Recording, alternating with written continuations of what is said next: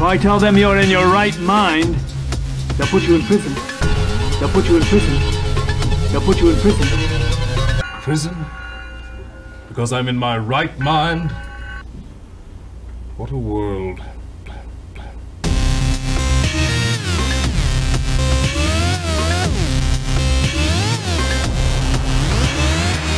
If you go to prison, you'll never act again.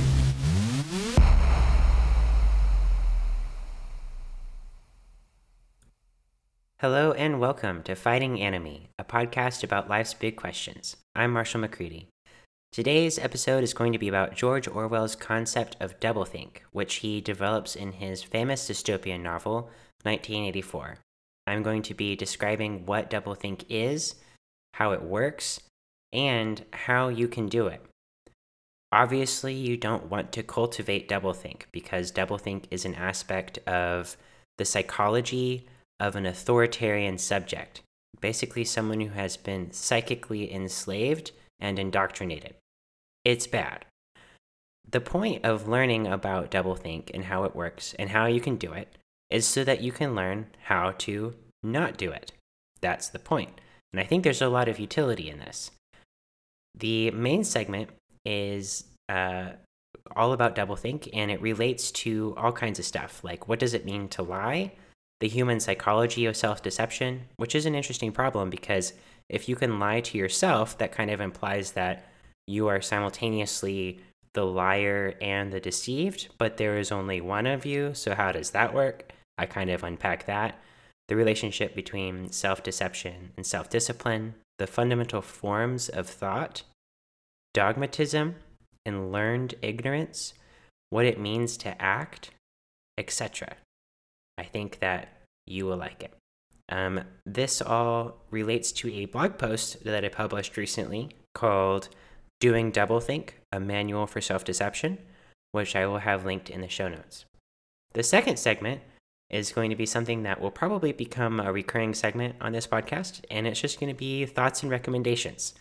I'm just going to rapid fire some thoughts that you might find provoking and interesting, and a few content or media recommendations and why I think they're worth consuming. These are things that I might usually post on social media, but I'm trying to be on social media quite a bit less. I have a weird relationship with social media. I don't use it like a normal person in the sense that I like to share thoughts about politics and psychology and stuff like that that are kind of deep or provocative. And what's weird is people in life, quite a few people actually have told me in person that they like my posts and they find them really interesting. But 100% of the people who have told me this in person don't ever interact with my posts. They don't like them or comment on them. So it's really easy for me to forget or to not, be uncertain about whether people actually are reading them and finding them interesting. And I don't care what people think. I really, I don't. I like it if you hate what I'm saying. That's kind of fun for me.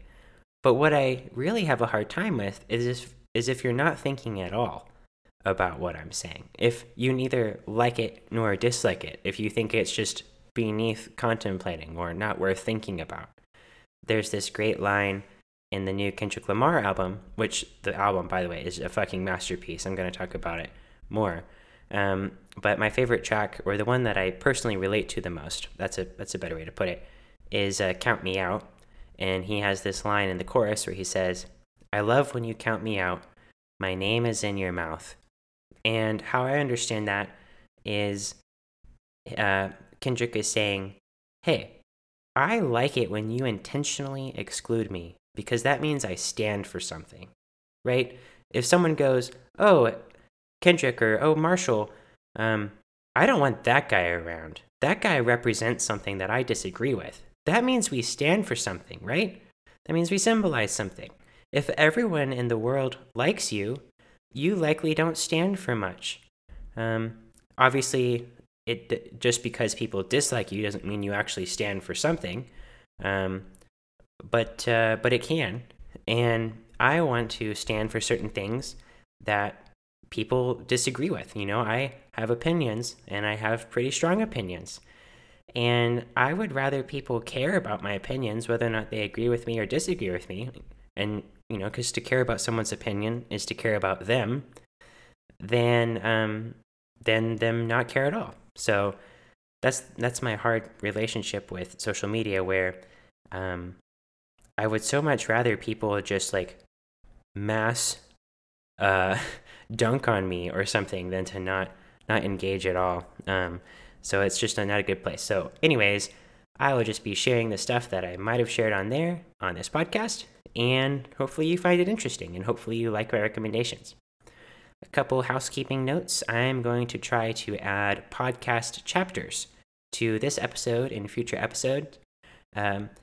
What this will do, hopefully, if I can make this work, I don't know if when I upload the audio file to Substack, which is the podcast host, if they have it such that they can read the metadata that I would create by adding the chapters. The goal, though, is that if you start listening to the podcast and you take a break or something and you get back to it and you want to kind of hear again the initial context of whatever it is that you left off listening to, that you can just skip to the chapter, and they should be labeled, and hopefully there's a function on your podcast app that allows you to see the chapters and to just go directly to a specific spot in the podcast. But we'll see if that works. Also, I'm going to try to keep churning these podcasts out. I really enjoy making them. They are a lot of work, but it's meaningful and keeps me out of trouble, and it's free, basically, so it's a good activity for me.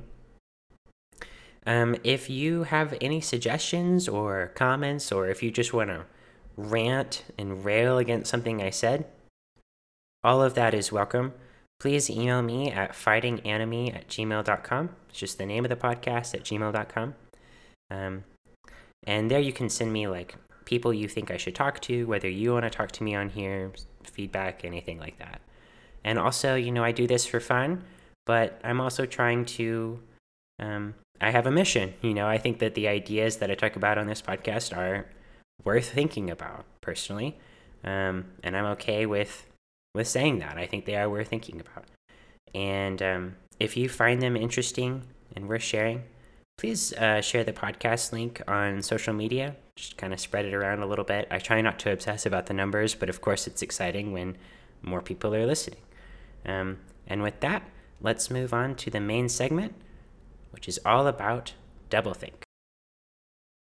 So, doublethink. Before I get into everything, I'm just going to give you an overview of how I'm going to tackle this issue. And I'm also going to explain a little bit of where I'm coming from with my perspective, just because I think that can be useful. So, what I'm about to say is going to be divided up into several sections. There are 3 big lies that I'm going to cover first, as you must understand these in order to understand doublethink. There's the lie about lies, the lie about intentions, and the lie about inactions. And then from there, I will move on to inherited ignorance, doublethink as inherited ignorance, and then finally, intending ignorance, doublethink as something that you do intentionally. So before we jump into the lie about lies, let me just say that I am someone who is hyper self-aware. I have had experiences, I think growing up, that led me to be very critical of my own subjectivity. For example, when I was a sophomore in high school, I was diagnosed with an eating disorder. And that really taught me not to trust my senses, or not to trust my perception of myself in the moment, in the now. Because one day I would look into the mirror and I would think one thing, and then the next day I would look into the mirror and think the opposite, which doesn't make any sense. It's not logically possible. So experiences like that, and also I had to think a lot about psychology just from an intuitive perspective, because I would often get into debates with people And I would notice these patterns when I would be talking to people, usually about religious stuff, because I was kind of allergic in some sense to the religious doctrines that I was immersed in as I was growing up, always pushing, contradicting, questioning. And I learned a lot about psychology by talking to people. People would say things that would be really interesting. For example, one common thing is that people often think that there's only one believable version of something if they think it's true. Like I was talking to this guy and I was criticizing a certain interpretation of the Bible and faith. And he goes, well, that's not what Christianity says. And I said, oh, I agree with you. I don't think that's what it says. And he goes, oh, so you're not really critiquing Christianity then? And I was like, what? No, I am. I'm critiquing certain people's understanding of it. You are only as good of a philosopher as you are a psychologist, in my view. Those things are the same because ideas, philosophies are in the mind. And the way that the mind works will be inextricably connected to how those ideas are understood and manifest. And also just another personal experience, weird autoimmune conditions, which are very mysterious and somewhat nebulous. People in my family say that they have them, and I think that I would qualify as having certain autoimmune conditions, but there's a weirdness to it that has really influenced my perspective on life, in the sense that certain foods for me will cause certain physical reactions, but when I'm in certain psychic states, for example, sorry parents, like if I'm on drugs or if I'm drunk, and I eat those foods, the typical physical manifestations that they would cause, like for example, like bloating or developing a rash or things like this, headaches, digestive issues, they won't happen. And I don't know, that's bizarre. And that I want to study, what I want to focus on in my clinical practice eventually is, there's different names for them, psychosomatic conditions. That's seen as kind of derogatory and seen as like, oh, you don't really have this, it's all in your mind. But the thing is that that's a really stupid criticism, because the mind is the body. So it's not condescending to call something psychosomatic. The placebo effect is one of the most consistent findings in all of pharmacology. Are we saying that that's fake? No, people's back pain is healed from the placebo effect all the time, right? Can't discount the power of the mind, because the mind is the body. We just don't fully understand the relationship between the two. All of this to say, I've had different diverse experiences that have heightened my cynicism, or maybe my suspicion or skepticism about experience, about my own understanding of experience, and generally everyone's understanding of their experience. And this has been really formative for how I understand the world. And it's also kind of why I'm really attracted to certain philosophers. I thought I would just kind of give a few notes about my philosophical idols. Nietzsche, Friedrich Nietzsche being the first and foremost. I am a perspectivalist. I think that there is no such thing as reality, that reality is a product of the interaction of your mind and your environment, and that when there's no such thing as a capital R reality, because everyone has different perspectives, right? So like, which perspective is capital R reality? Well, unless you're God, and I don't think that there is a God. I think we can all be God in some sense. Gods, plural, because it's a pluralistic view of life.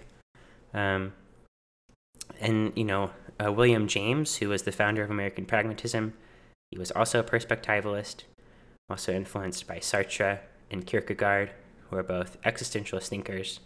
I really like even though I kind of detest Kierkegaard's slavish religiousness, I love his irony and his melancholy and his humor and his despair.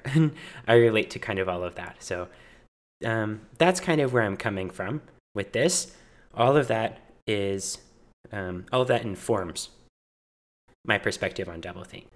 Okay, so the last aspect of these introductory remarks is going to be a quote from 1984, written by the synonymous George Orwell about doublethink.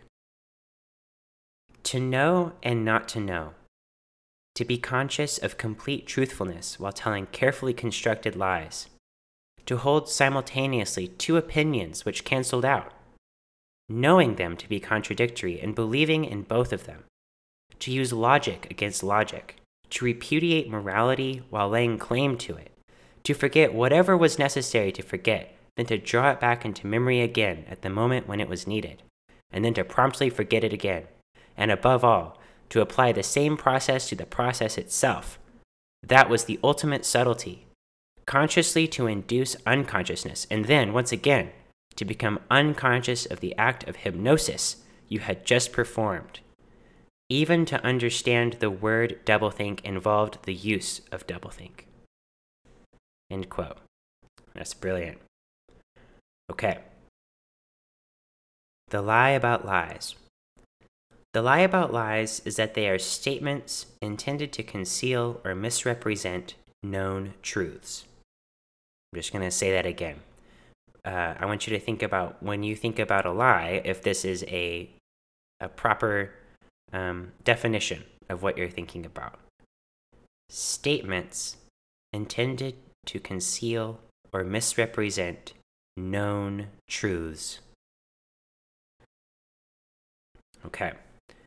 I think that this understanding of the lie, which is pervasive and almost universal when, like colloquially, in just everyday life when you meet people, this is the definition that's kind of operating in their mind. I think it's completely indefensible. I think it's totally incoherent. I don't think it makes any sense whatsoever. Here's why. There are white lies, okay? So usually when people talk about lies, they think about lying as bad. It's bad to lie, right? It's good to be honest. Well, then what are white lies? White lies are like the fake good lies. And the fact that we had to carve this category out, this category of exceptions to the typical rule, is worth thinking about. A white lie is usually a lie that you say when you have good intentions. You want to have a positive impact. So this somehow it's false, but not a lie. In the regular sense, it's not a real lie. It's a white lie. It's a fake lie. So that's one reason to be kind of suspicious of the definition. But here's another: lies of omission. Another category that had to be created to fill all kinds of exceptions. And remember, if lies are statements intended to conceal or misrepresent known truths, how on earth can lies of omission, which are secretive, strategic silences, be lies? Presumably, the opposite of talking is not talking. So whatever the kind of thing that a lie of omission is would be the opposite of the kind of thing that a lie is, because lies of omission are silent and statements are verbalized. So there's another weird inconsistency. But here's another problem with the typical definition. Elements outside of the language of this statement modify the meaning of statements. So here's a good example. Wow, what a great idea. What a great idea that is. Right? I'm being sarcastic. I'm saying it's a great idea, but the way that I am saying it indicates that I actually mean the opposite of what I'm saying. Is a sarcastic tone a statement? You might say that it's part of a statement, but that's not super clear in the typical definition of statements intended to conceal or misrepresent known truths. Another example is if I roll my eyes. If I say like, "Oh yeah, thanks for saying that," and I roll my eyes.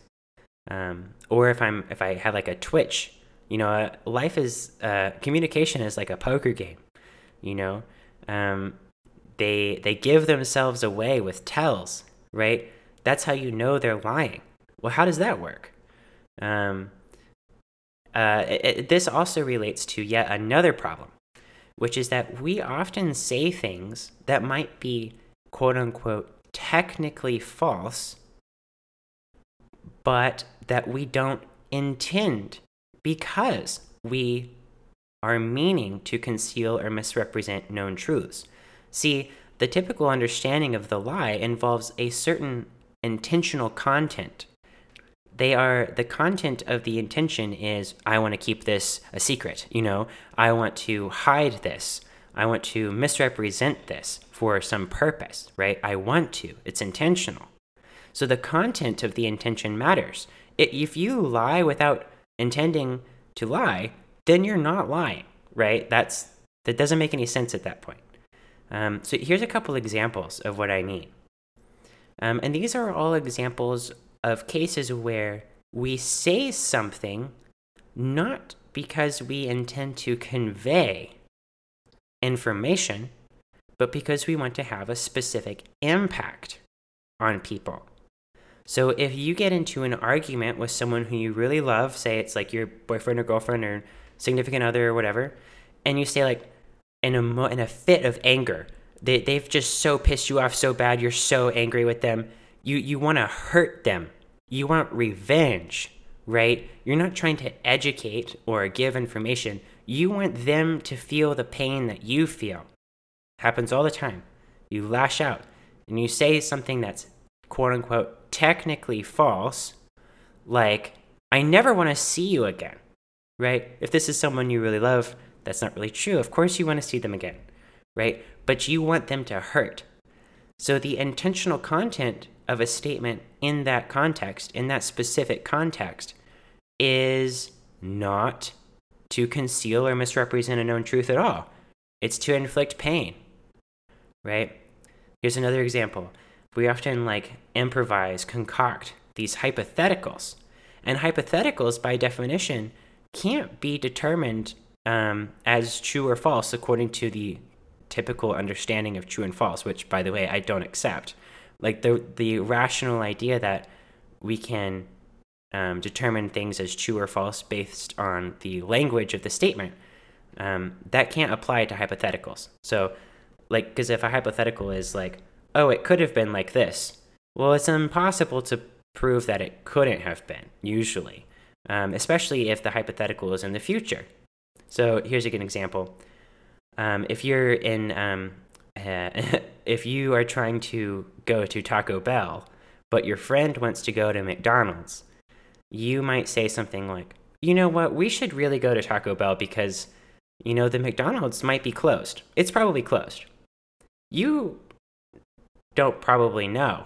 You can't know, maybe, if McDonald's is closed. Let's say you don't know. Why do you say that? Is that a lie?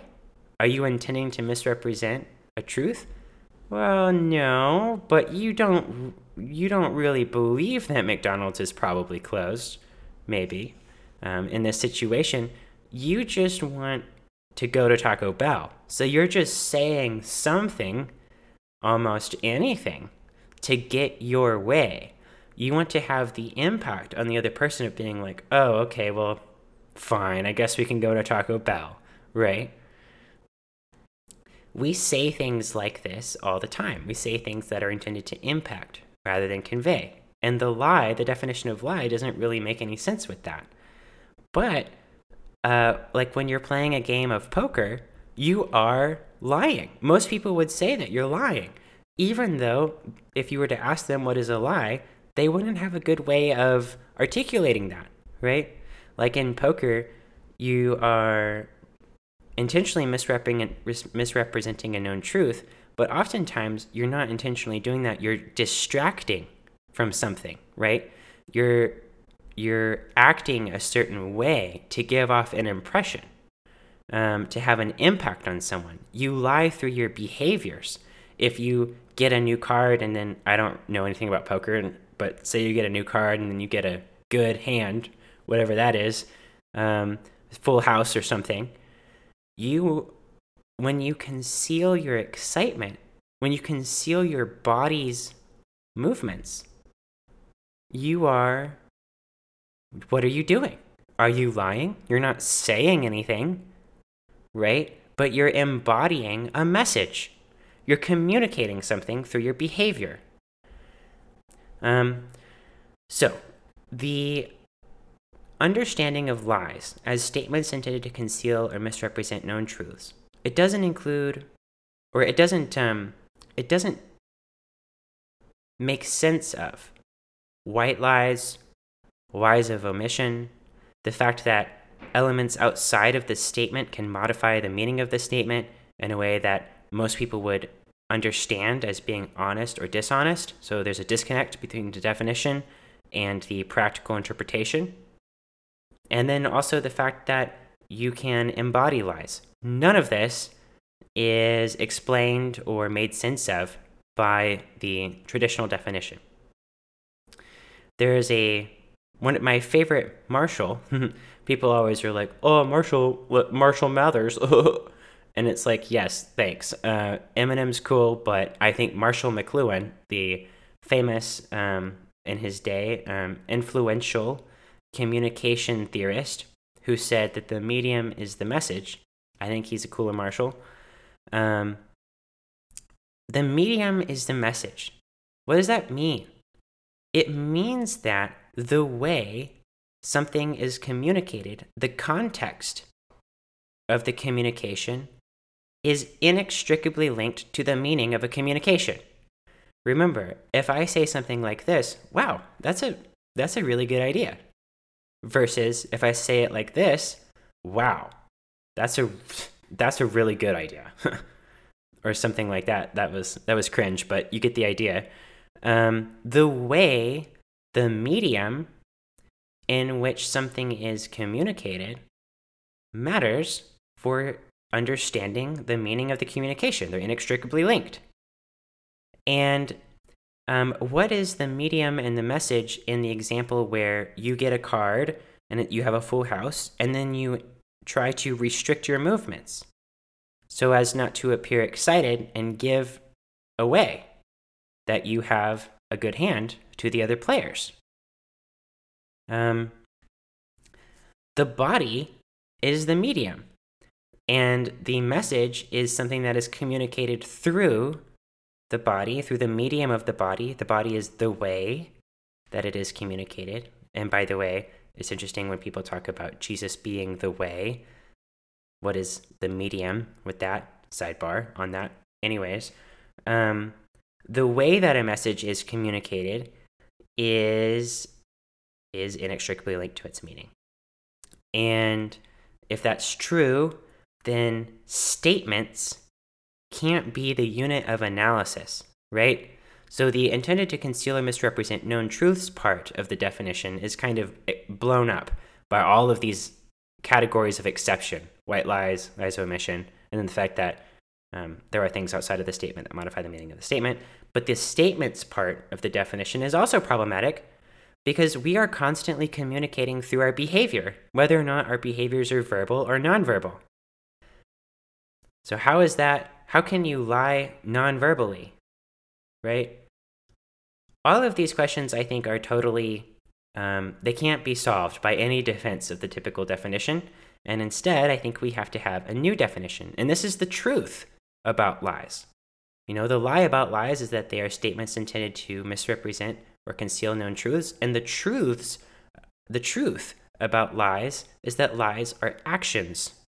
Because only actions, and by the way, actions are descriptions of behavior in context. Actions are objects of analysis that are capable of integrating and do integrate medium and message. When I describe an action you performed, I say, you pretended to be bored with your new card, right? Implied by that is for some goal, right? So actions often implicitly specify a goal or indicate at least a goal orientation of behavior. And that's the medium. We are constantly doing things through our bodies to accomplish some goal. But statements are like abstract words in a vacuum, in a void, in like an abstract space. And it's like, oh, is this thing that is universal that anyone can say, is it true or false? That's not life. We don't live in a vacuum, right? We talk to people. We live in a social environment. That's where it matters. So lies, you have to bring it down to the actual world we live in, the life that we lead, and go, well, what does it mean to lie not in an abstract vacuum space of abstraction of whether things can be like, oh, that's rationally true, or logic says that's false, which is incoherent, by the way, versus, well, what are you doing? And what are the implications for me now? So the truth about lies is that they are actions that indicate something to yourself or others that conflict with your overarching goals for your life. Lies are performed. And people don't like it when I say this. They don't like it because they go, oh, so we can just change our goals and then we change the truth? Yes. Right? But a couple notes on that. First, it's hard to change your goals. Like in the moment, you can be like, oh, you know what? I really want to play video games. So this is the thing I should do. I should do it. And then after you play video games, you realize, you know what? That really wasn't smart because I had all these other things that were of higher priority, right? So you can trick yourself in the moment, maybe. And, you know, I'll explain what it means to trick yourself. But that doesn't mean that your goals have changed. So that's one note. And another note is usually if you have this instinctive reaction of like, well, there must be truth. There must be a thing in the world that exists that is truth that can be touched somehow. It's an object. It's not a subjective property, but it's something that exists tangibly, truth, like where, but somewhere. If that's what you believe, I think that to be really blunt with you, I think that you're clinging on to that idea for a very understandable reason, which is that you want to trust other people.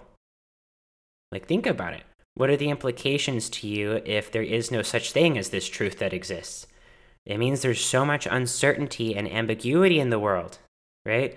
And it means that you can't be confident that other people are persuadable to your view. Unfortunately, that's life. I think that's often true.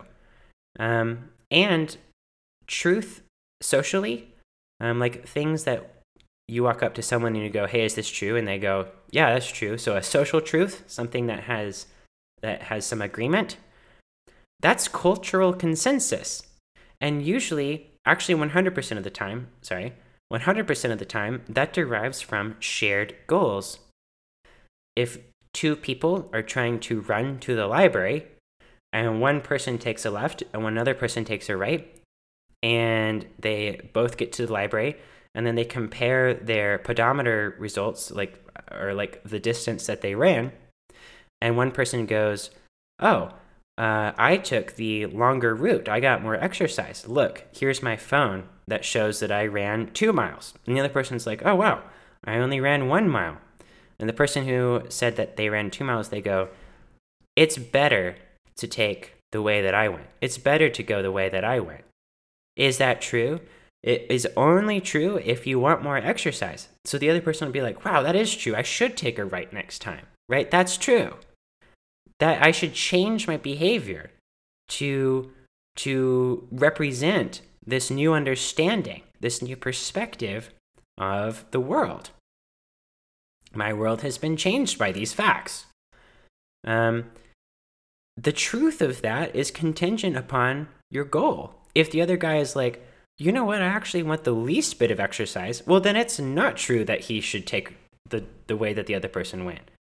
Truth is a description of something's relationship to your goals. I could go on forever about that, but let's move on. So that's the first truth, or the first lie, the lie about lies. And the truth being that lies are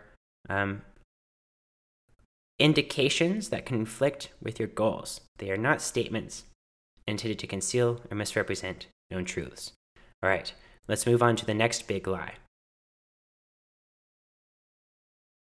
Okay, the next big lie is the lie about intentions. This one is just as important. The lie about intentions is that behaviors performed without self-consciousness in the moment cannot be intentional. Let me unpack that. The best way to communicate what I'm trying to say is to bring up crimes of passion, which is a bullshit category. Doesn't make any sense. It's stupid and it shouldn't be in the law. But crimes of passion are this idea that your quote-unquote passion, your quote-unquote emotion can overwhelm your reason. This does not stand up to scrutiny. And let me just give you a very concrete example of why it doesn't. Have you ever intentionally cultivated a habit? I bet you have. I have many times. I'm trying to do that now. Intentionally cultivating habits, that's just another way of saying disciplining yourself. For a while, I brought this up in the episode with Kevin. I think it's just a good, simple example. My dad would get upset with me because I wouldn't turn off the lights. This was when I was in junior high or something like that. I wouldn't turn off lights. I don't know. I just didn't think about it. But that's wasteful, spending electricity. I really like light. I feel better when things are well lit. Not when they're in fluorescent lights, but I love natural light. I love soft light.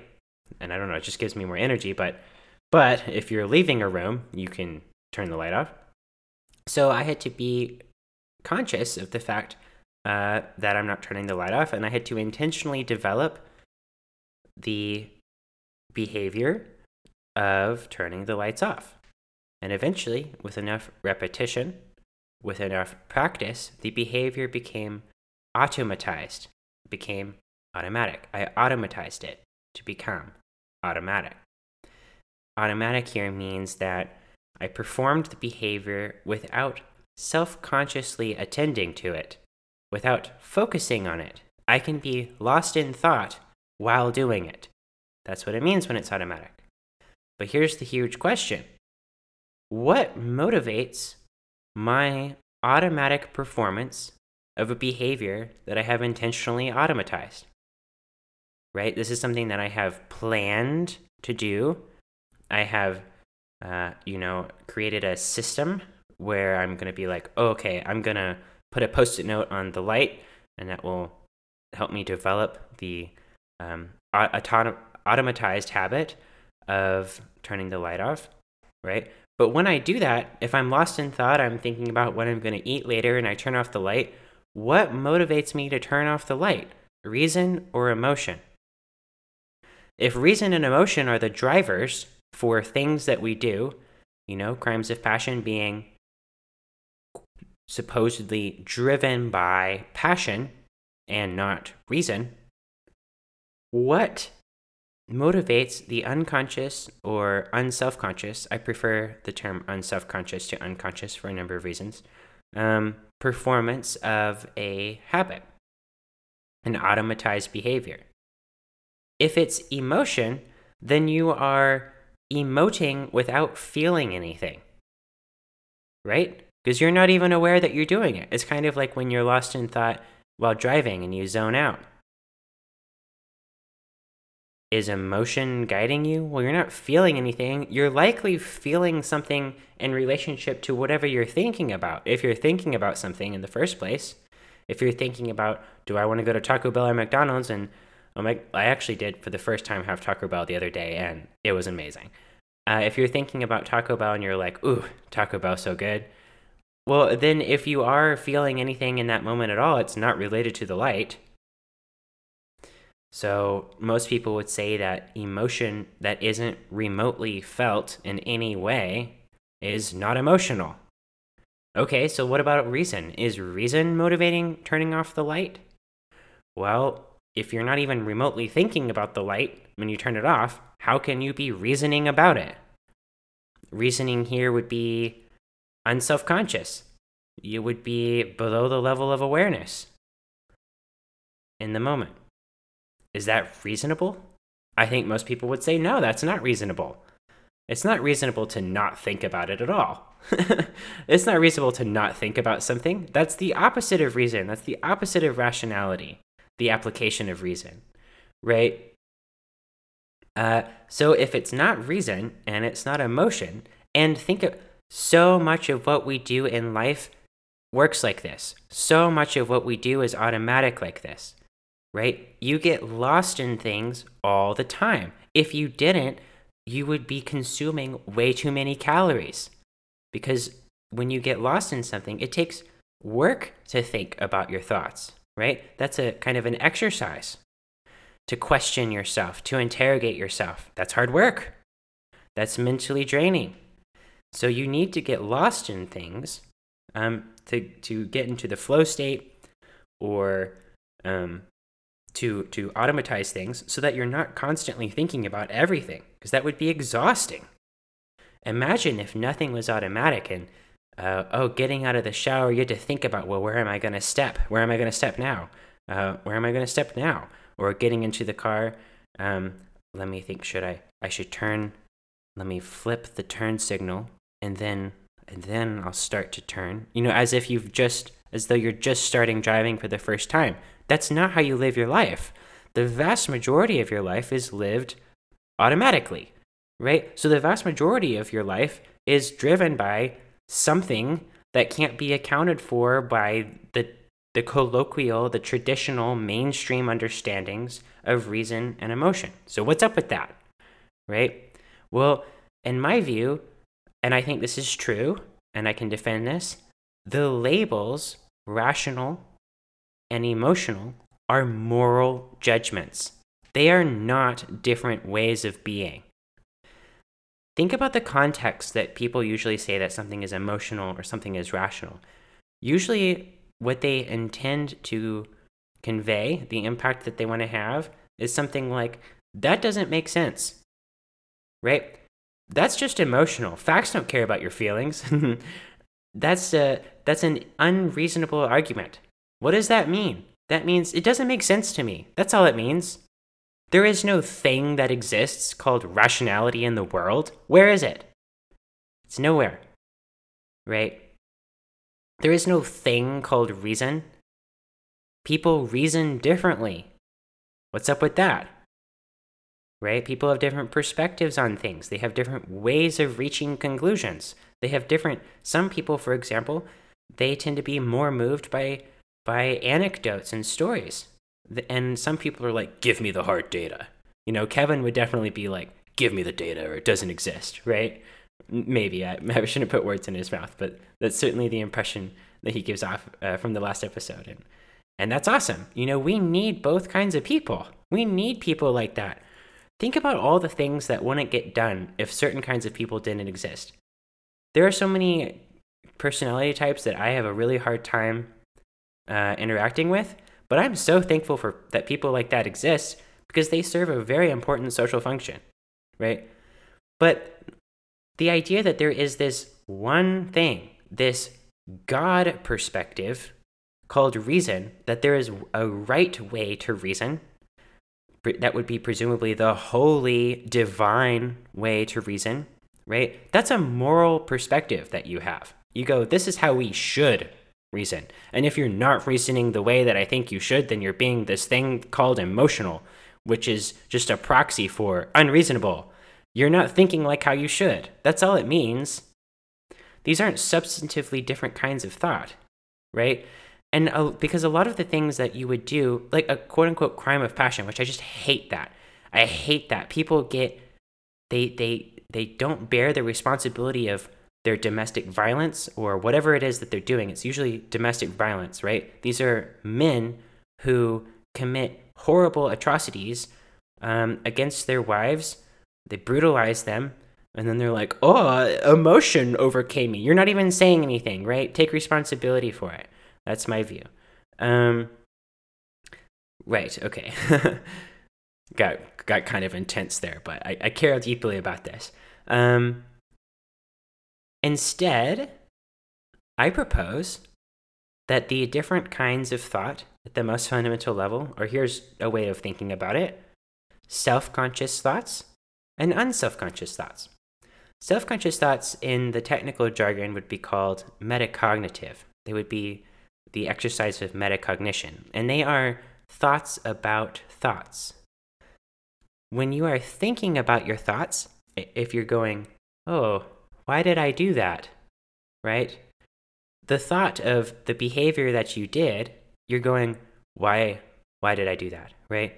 You're not, when you're thinking about, when you're laying in bed regretting the stupid thing you said in class because you got intense and then you said something that is deeply embarrassing and everyone picked up on it and the teacher tried to cover for you. Just say maybe that's something that you could be thinking about.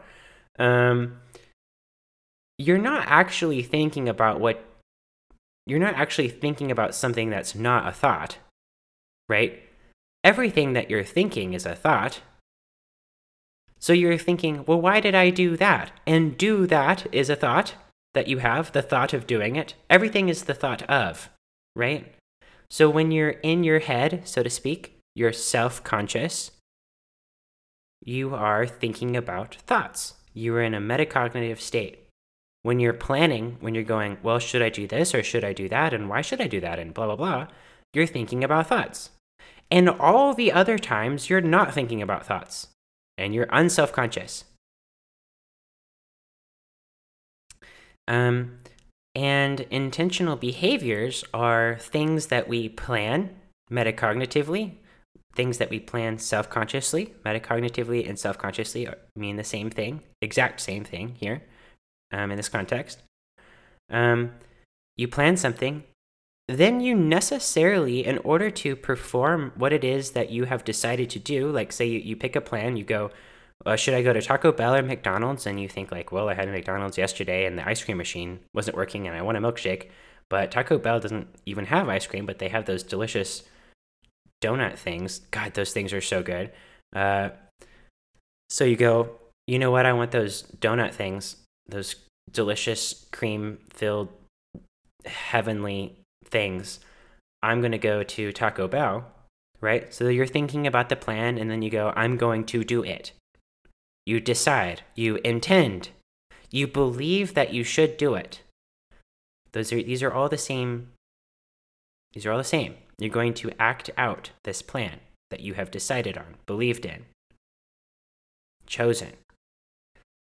In order for you to do that, your thoughts must be consumed by things other than thought. Another way of putting that is your attention must shift from thoughts in your head, you must get out of your head, to things in the world and the environment. And things in the environment include your body, right? I'm not saying that your body is distinct from your mind. When you decide to go to Taco Bell, your attention will shift to things that could include your body. You might go, oh my gosh, look at my feet. My feet do not have any shoes on. You are attending to your feet. Your thought is consumed by your feet. And you go, I gotta put my shoes on. And then you look at the shoes, and then you look at the door, and then you look at your keys, and then you look out the window of your car at the road. You know what I mean? Like, your thoughts, your attention becomes consumed by things other than thoughts. Every time that you act intentionally, every time that you enact an intention, your thought must be consumed by objects in the environment that are necessary to, whose manipulation is necessary for you to accomplish whatever it is that you set out to do. That's how it works. There is no reason and emotion. There is you doing things that you hopefully have thought through in advance. And if you haven't thought through them, maybe you'll have a great experience, hopefully. But the lie about intentions is that things that you do in life can't be intentional if you didn't what? If you didn't somehow plan them as you're doing them, which is impossible.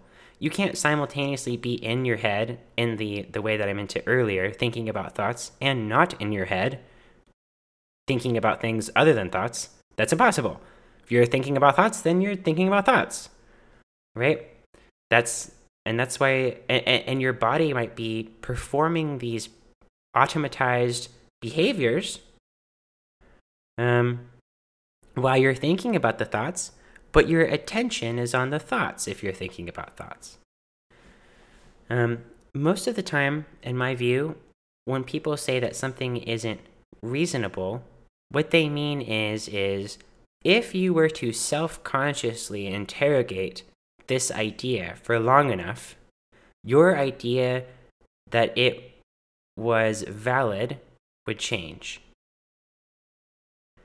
That doesn't mean that it flies in the face of some kind of mind-independent standard, some kind of rationality that exists outside of us, some kind of truth standard that exists outside of us. Where is it? There's no evidence that there is such a thing that exists outside of us, in my view. No evidence as I understand evidence. Or it doesn't make sense to me. That's all I'm saying, right? Totally disagree with me. Feel free, right? All I'm saying is it doesn't make sense to me. And I can give you thoughts that you can think that I think. If you think them, you will think differently about the idea. That's all I mean, right? There is no, according to this, it's like certainly wrong, right? No, there is no big daddy truth who's going to come in and solve your conflicts for you. There is no college administrator who's going to be like, actually, you should do this. Like, there's nothing like that. There is no hall monitor who's going to like lay down the rules in life when it comes to knowledge. There's nothing like that. There's just you figuring it out with your thoughts. And hopefully your thoughts work for you better over time. Hopefully they help you accomplish your goals. So the second big truth is that your behavior can be intentional if it's traced to self-conscious thought, right? How you can, I take this pretty far. I think that you can act out an intention for years without stopping, right? If I still habitually turn lights off, my intention when I was in junior high I have been enacting it for over a decade. Think about raising the scales with that, right? Things that are more significant than that. A lot of things in life, we started with an intention, and then our enactment of those things that we intended to do ceases to become pragmatic for us because our contexts change. If you're constantly, if you develop the habit of constantly calling someone a retard, and I think the word retard is hilarious, and I say it, and I hate that it's become taboo. It doesn't mean what people think that it, what the people who intentionally misunderstand it say, right? But it's obviously not something you want to go around saying because people will look at you funny. And if you want to be taken seriously in public, you probably don't want to go around throwing that word around, right? But if you get into the habit of just throwing the word around, and it's funny, say, in high school or whatever, like it was in my day, if you get into the habit of saying that, and then you go to college, and you go to like a liberal arts college or something, and you continue the automatized habit, it's gonna cause you trouble. And usually what will happen is you'll be like, oh, this thing is causing me trouble, I should change it. Usually we only have the idea, I would say almost always, the idea, unless we are uniquely, I would say self-cynical, usually we don't change our ideas about things unless we run into a problem, right? And often that problem is just with other people. And you go, wow, this isn't working anymore. I should change it. You become self-conscious that you're doing it. Most of the time, You're not even self-conscious that you're doing it until someone's like, hey, don't say that anymore. That's bad now. There's this other term now that's way better. And even though next year that will be the new retard, it's just an immoral atrocity that you would say this thing, that even though the thing that I'm saying now will become that thing next year. I have the moral high ground. I'm morally superior than you. I'm the word police. You should listen to me. Unfortunately, people like that have too much power today, and they'll cause you trouble. And so you will change. You will change your intention, the intention that you had years ago. That's how it works. Okay. This was the second lie. And I'm going somewhere with this, by the way. I know maybe that it seems like the lie about lies and the lie about intentions, that these are, it's like, what could this have to do with doublethink? But I'll get there. And I think that in my view, I tie it in quite nicely. So let's move on to the third lie. The third lie. The third lie is the lie about inactions. And this lie is pretty simple. And I think this is going to be the shortest truth exposure. The lie about inactions is that they exist, right? The idea that you can have failed to do something. There's something deeply incoherent about it. Because you are always doing something. Always. It's impossible to be doing nothing unless you're dead. Even when you're asleep, you're sleeping, right? The failure, quote unquote, the failure to do something is not the absence of action A, but the presence of action B. This is important because there is a deep, there's a delusion. It's very common. I fall into it all the time. I think almost everyone does. And the delusion is that you can intend an absence. You can go, I'm going to do something that is a not thing. That's impossible, because you can only do things. In my blog post, I compare this to the category of wholes, and I think this is useful. When we talk about a whole, there's a whole fascinating metaphysical literature and philosophical literature about whether wholes exist or in what sense do wholes exist. People might go like, well, what a waste of time. What a waste of time to think about that. And it's like, well, yeah, it's a waste of time if you don't think about transferability, right? If you don't see the pattern in other areas of life, right? If you're not working at that, well, then it'll be a waste of time, perhaps. Although, again, it depends on your goals, what's a waste or not. But a lot of things that people think are useless, they just lack the imagination to consider how they can be transferred to other things, right? I think that's a beautiful part of life. So many things you see pop up in different areas of life, different domains. That's really cool. That's a cool thing.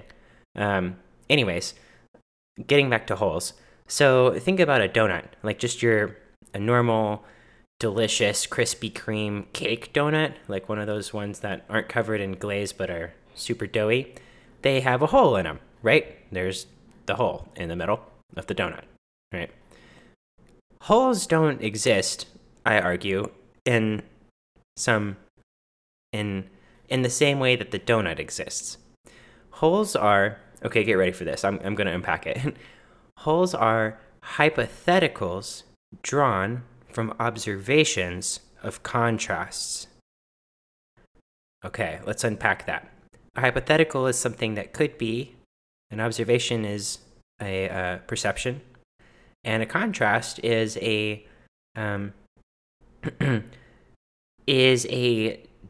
dichotomy that you see in the world, or a difference that you perceive. When we look at the donut and we say there is a hole in the donut, what we mean is there is a space that is not filled with donut that could be filled with donut. Do you see the hypothetical and the observation and the contrast in that statement? We are observing that there is a difference between the substance of one area of space and the substance of another area, and we're pointing out that difference, and we're saying, there's a space that could be filled, hypothetically. When we say that someone didn't do something, or we say that they failed to act, or something like that, or they usually, failed to act is the best way to verbalize and to actually make into a verb. Enacting, right? Enacting isn't really a word that people use, but you can think about failing to act. What we mean is that person could have done something, but instead they did something else. And the point here is about priority.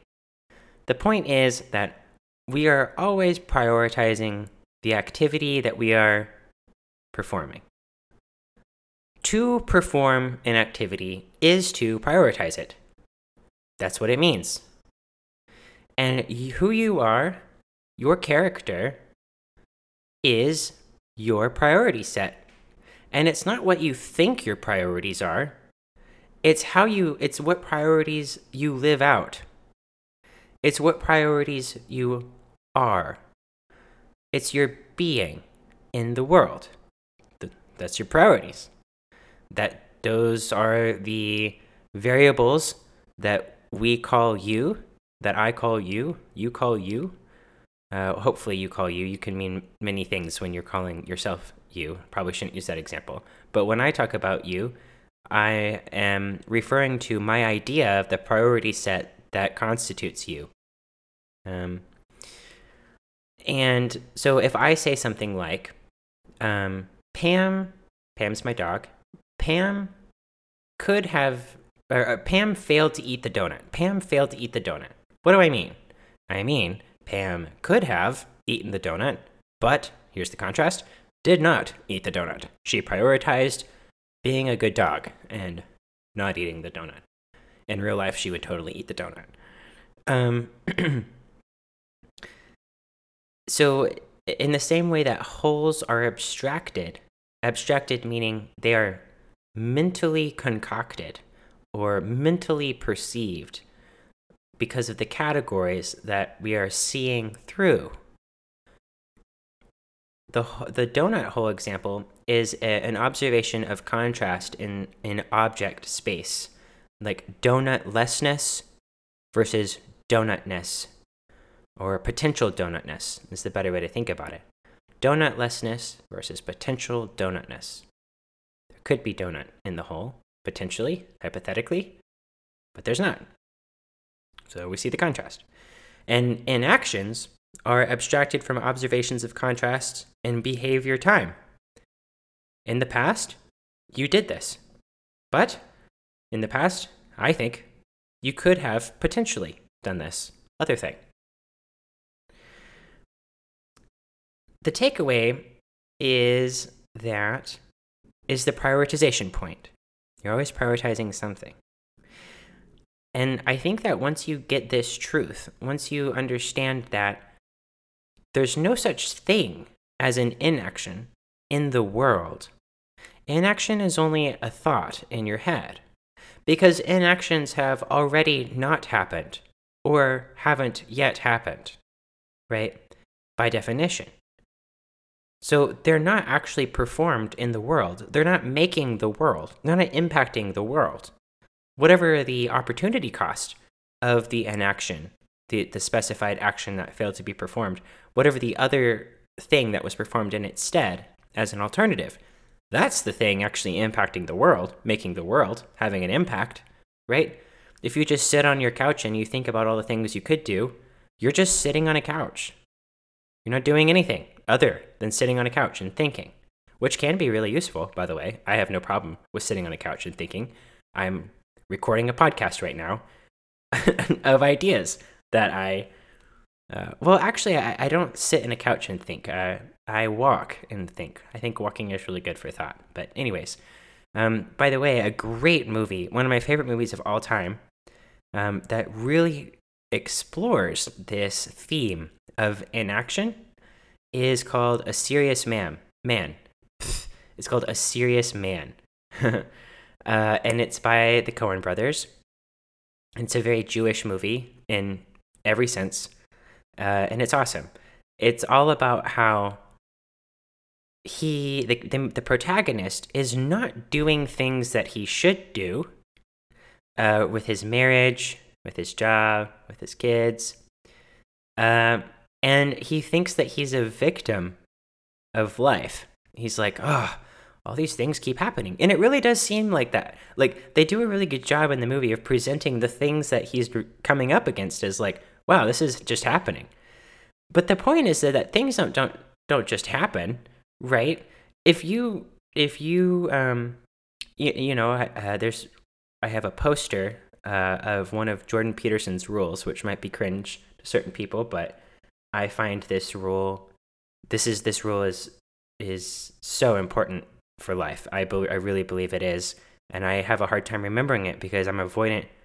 I tend to avoid conflict, which is to say that I prioritize other things, right? And the rule is, don't leave things in the fog, right? That's something I really try to take seriously with the people I care about in my life, and it's really hard, right? Don't leave things in the fog. If someone does something that really aggravates you or that annoys, even if it annoys you a little bit, but they do it again and again, and you don't say anything the first time or the second time, and well, by the fifth time, you've already set the expectation that it's okay, so now it's an even bigger deal to bring it up. In the fog, the lie becomes a big monster. It's just like this. I used to watch VeggieTales when I was a kid, and I remember there was this episode of, I'm forgetting what it was, Larry Boy or something. He was like a pickle or a cucumber who was a superhero who had plungers. It really, looking back, that was weird. But yeah, he was like a pickle with a plunger superhero power or something. Anyways, he was like telling lies, and then his lies turned into a giant monster, and it was like taking over the city. And in order to overcome the monster, he had to tell the truth. Obviously, I disagree with the implicit Christian definition of truth forwarded by that show.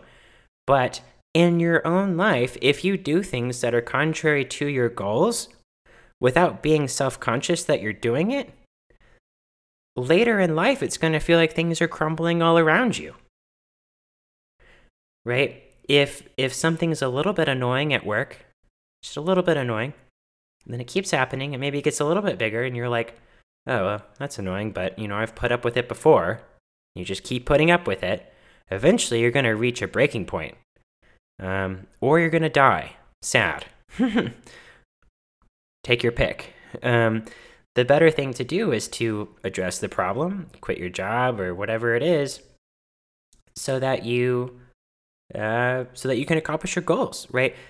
If something is bothering you, implicit in the bothering is the fact that one of your goals is to overcome it. If it's bothering you, it's disrupting you in some way that is worth paying attention to. It depends on what you mean by bothering. Like, one of my favorite examples is working out. There's not enough philosophers refer to the analogy of working out. Maybe it's because they don't work out. But when you're working out, there's this weird, totally mysterious liminal space between the burn, between like, yeah, this pump and iron, the burn, or whatever. That was a very masculine expression of the burn. Versus, whoa, I need to stop. I'm going to hurt myself.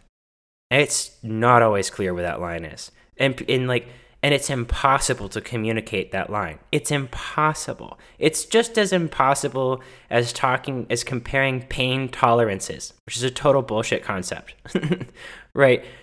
Because you can't be in someone's mind, and because pain is an experience, you don't know how much pain they're in. And just because something causes you Just because it doesn't seem like it causes you a lot of pain, and you go, oh, well, they say it hurts a lot, so therefore their pain tolerance must be low. You don't fucking know. How could you know? Maybe it just hurts them more for some reason that you don't know. How could you possibly know that? You can't. That thing is such a pet peeve of mine. But the thing about inactions is here's an important implication here. In the piece, I say that inaction is to praxeology as ignorance is to epistemology. That's a very jargon-heavy sentence, but I'm proud of it. Praxeology is related to your practical behavior in life and the study of it, or the systemization of it, right? I'm trying to act a certain way, trying to perform certain practices. So inaction is to praxeology, inaction is to behavior, inaction is to action, as ignorance is to knowledge, right? How can you can't ever know what you don't know about. You're always ignorant of your ignorance, if it's really ignorance, right? If you go, I'm aware of this gap in my knowledge, you're not being ignorant of that gap. You're totally paying attention to it, right? If you go like, wow, I really don't know anything about what's something I don't know anything about. I barely know anything about evolution. Kevin and I had a whole conversation about that. I almost put it in the last podcast, but that is way more complicated than is typically represented. Of course, there's a lot of evidence for macro and microevolution, but in terms of what it is, how it works, that's complicated, man. And there's a lot of levels to it. There's a book that he recommended that I want to read about gene conflict within an individual. Like, genes aren't at the level of the individual. The individual can have competing genes, and I think I'm entering into wild speculation here, but I think that habit conflicts, so like addictions, addiction would be a automatized habit that is disrupting your ability to accomplish your goals. There is no specific thing that is essentially an addiction. I am an anti-essentialist. There is no thing that must be an addiction, but things can be addictions for you. I struggle.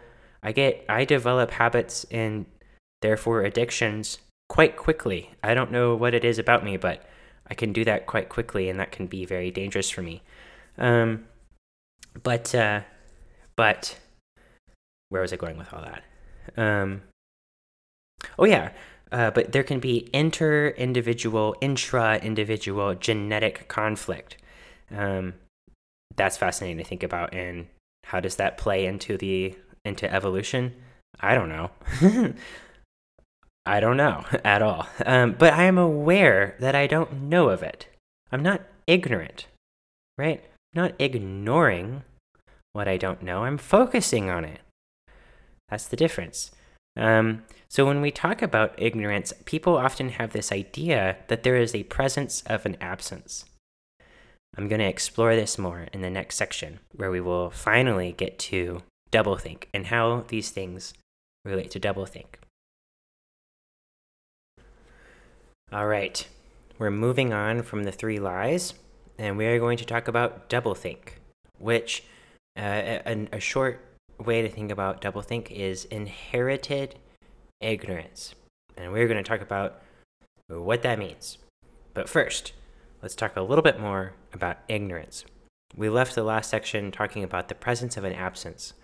People think that if you are ignorant of something, there exists a gap, right? The problem is that for you, it doesn't exist. And because I'm a perspectivalist, I think that things exist. The existence of things is in your mind, right? There is the world outside of your mind, of course. But when we say, and that's the key point there, when we say what we know to exist. What we say exists, what we know to exist, what we believe to exist, what we can imagine to exist. That is all in our heads. There's no way around that. So, if you walk up to someone who is ignorant of something, they don't know that it's something. Right? That's what it means to be ignorant of it.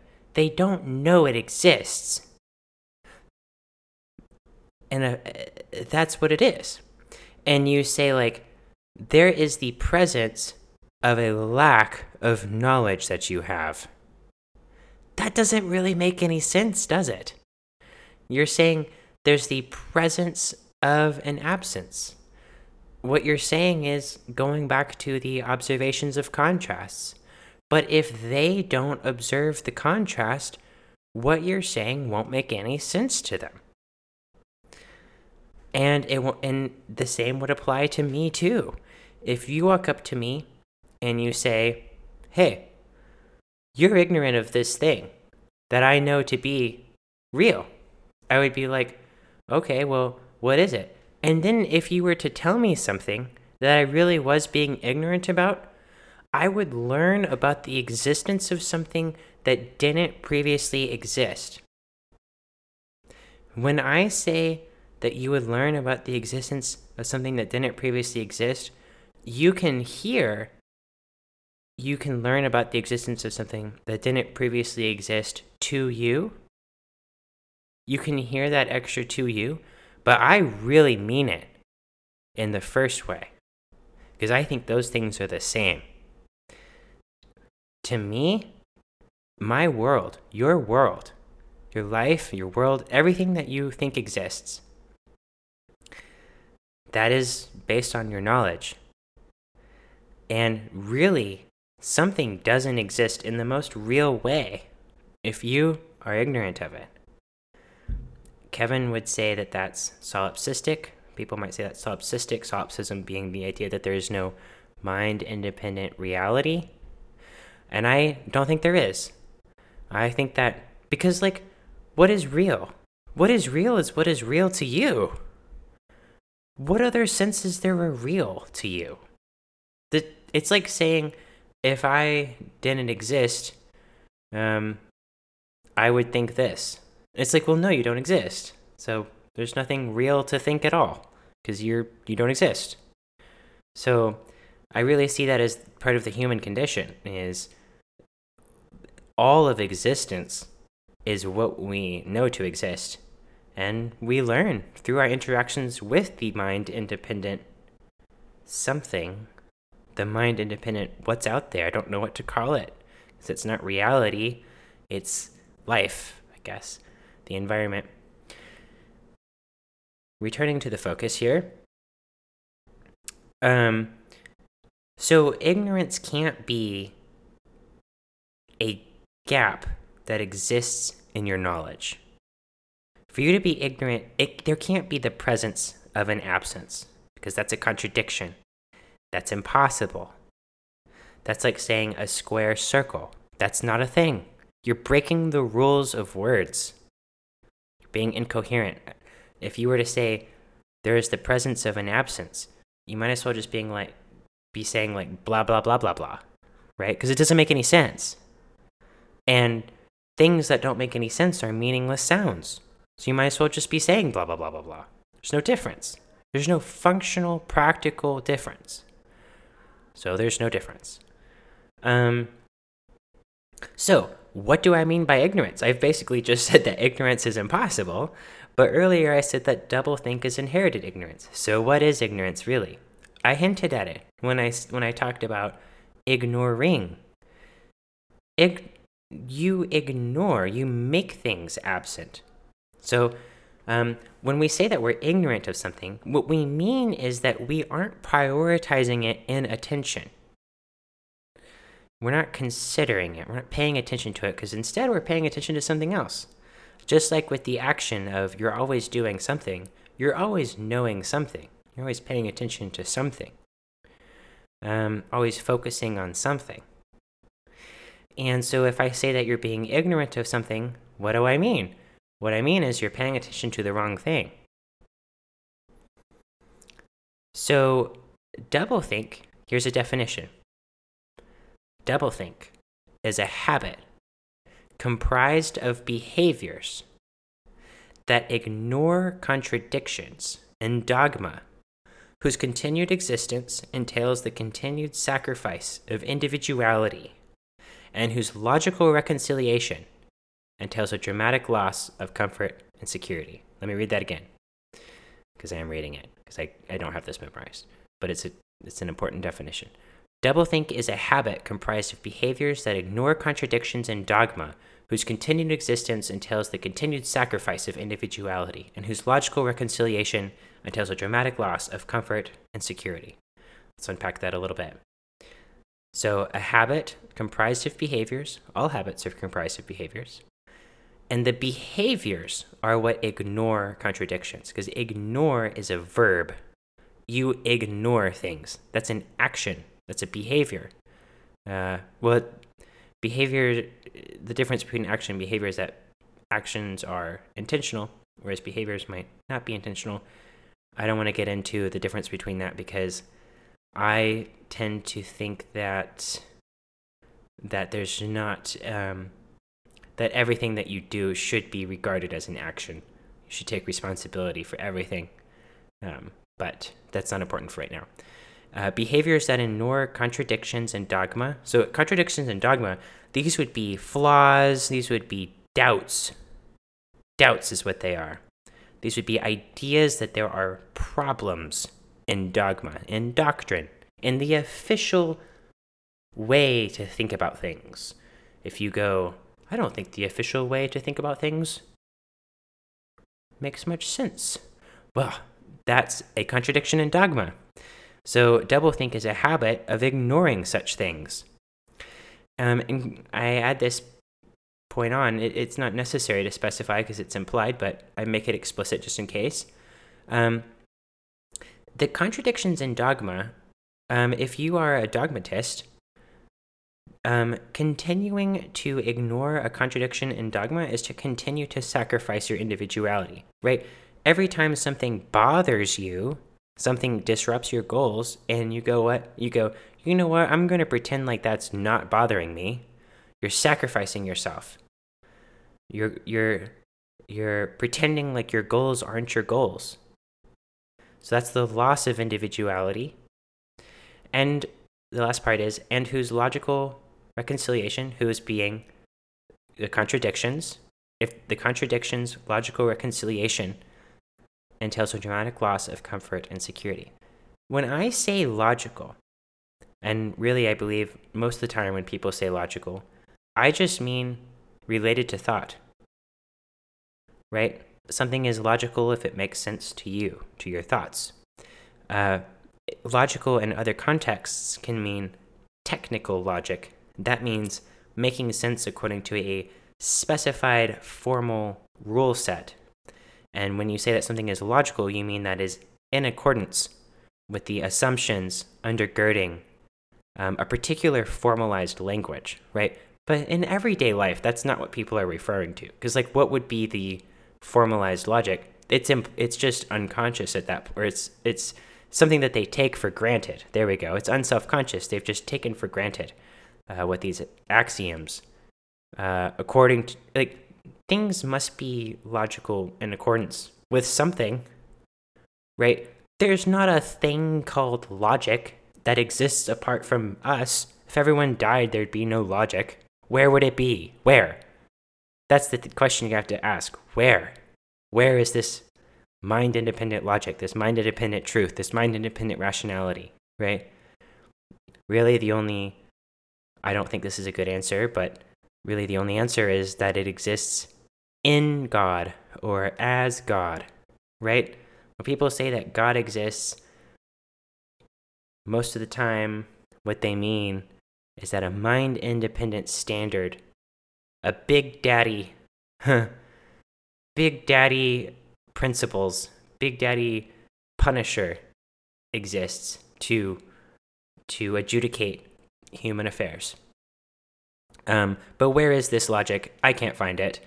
If I fall asleep, I don't know of any logic, right? Logic is thought. So logical reconciliation, this just means if you were to face the doubt and really work through it, you would be uncomfortable and you would be insecure, because that's learning. That's a form of learning. Analyzing thought is a kind of investigation, right? When you have a doubt about something, and at this point it can be anything. I'm not just talking about dogma. If you have a doubt about something and you look away from it, and look here doesn't, of course, it relates to your mind's eye, your third eye. And I'm not trying to get mystical on you, it's just a useful concept. You look away with your mind's eye, your attention from it. You go like, oh, I don't want to look at that. I don't want to pay attention to that. You are missing out on possibilities that are created when you approach a thought with curiosity. You really think about the thought. You think it through, right? I really detest the idea that we should instinctually repress doubts. I think that, and to be fair, a lot of the context that comes to mind for me, just because of my history, is like the religious context, where doubt is a major theme. Believers will say that they struggle with doubt. That doesn't make any sense. Struggle with it. Work through it. Face it. If you're struggling with doubt, that means you're just continuously ignoring it. And it's going to come up again, right? Because you keep doing the same things. You keep going to the same environments. So it's not like things are going to change in terms of what pops into your head unless you disrupt your behavior radically. So if you're struggling with doubt, probably means there's a problem, right? And I think a lot of people have a fatalistic attitude where they're like, oh, if I have a doubt about my relationship with my significant other, that necessarily means that we're doomed. It's like, no, you're actually probably more doomed if you don't work through the doubt. If you keep leaving things in the fog, that's going to be your downfall, right? If you view doubt as something that you're struggling against rather than working through, you're probably going to be way more susceptible to another kind of religion, right? Whether that's a real religion or whether it's a political religion. Oh my God, so many people's religion is politics now.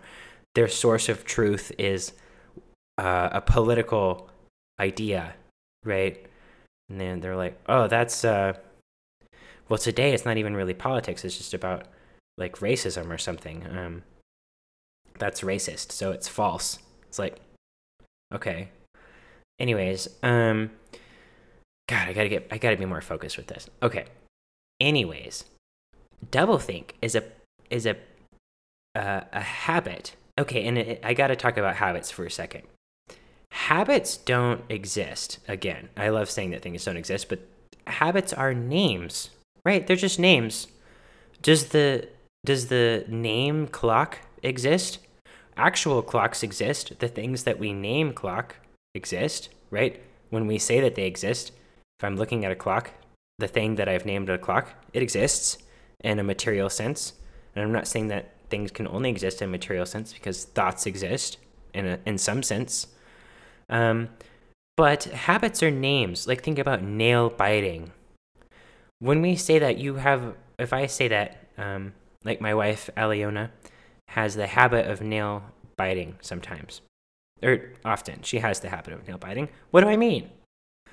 I mean that she repeatedly practices a certain behavior. That's what I mean.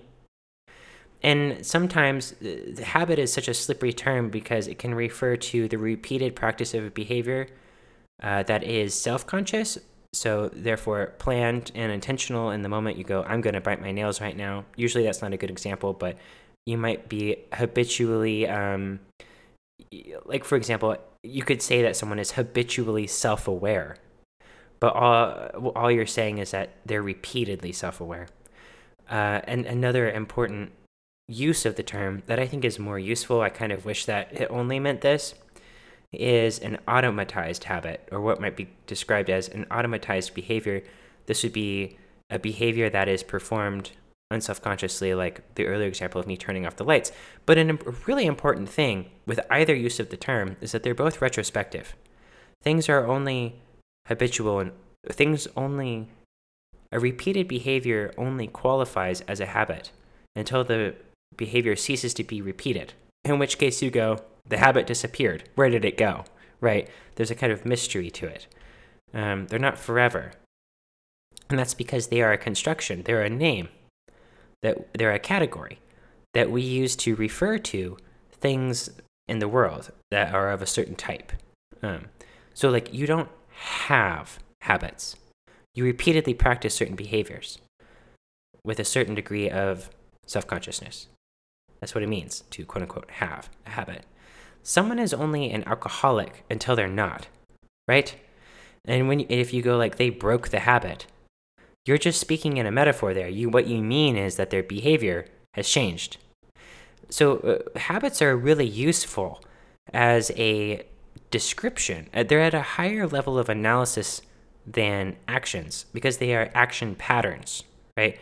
They are patterns of action historically, and because the past is often, although often not, but often, a good basis from which to predict what will occur in the future, it's useful to talk about habits, right?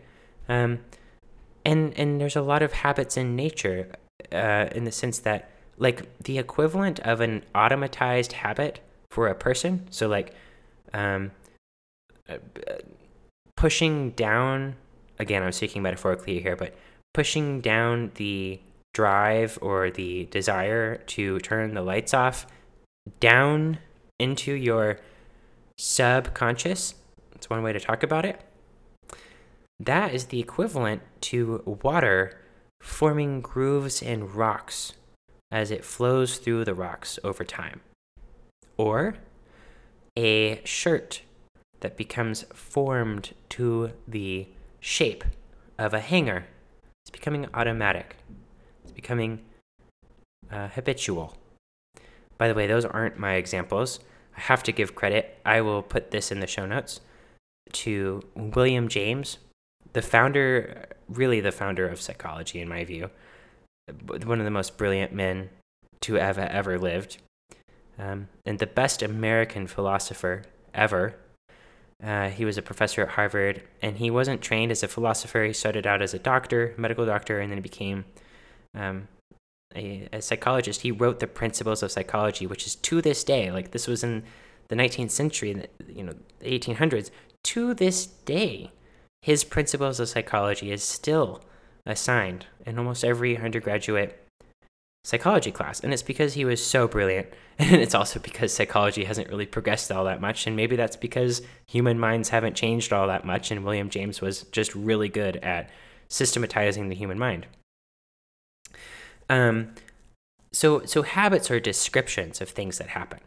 Okay, so the habit of doublethink is to perform behaviors that shift attention away from doubt reflexively or automatically. There's a lot of ways to do this. Again, I'm an anti-essentialist, so you can do this in weird ways that I can't think of. Maybe one of the ways that you do it is you play with your Ninja Turtle action figures or something. Like, it can be anything, right? But how these work is they become automatic such that they are cued by the environment. And an important thing here, and this might sound weird at first, is that the environment can include a psychic state. So, someone who smokes cigarettes a lot, what's the cue to smoke a cigarette? It might be walking outside, right? Could be that. It's probably that and other things. There are multiple cues. But it might also be stress, which is the stress is really everything. I don't really like to even talk about stress, but the idea that things are hard, the feeling that things are hard, maybe that's a cue, right? That's in the environment, in the sense that it's in your psyche. It's a psychic state that cues something, right? Because it's really not very useful to differentiate between you and your environment that much. Although I do think that you are an individual in an environment, and it's important to not lose track of that. When talking about cues, there's not much difference. So doublethink is the reflexive performance of a behavior that distracts attention away from a doubt that is associated with a particular context. So when I am fascinated with cults. By cults, I'm particularly fascinated by the Westboro Baptist Church. I read this fascinating memoir in the book club I was in by Megan Phelps Roper, who is just a fascinating person. I think a really beautiful soul, who is hyper self-aware because of her.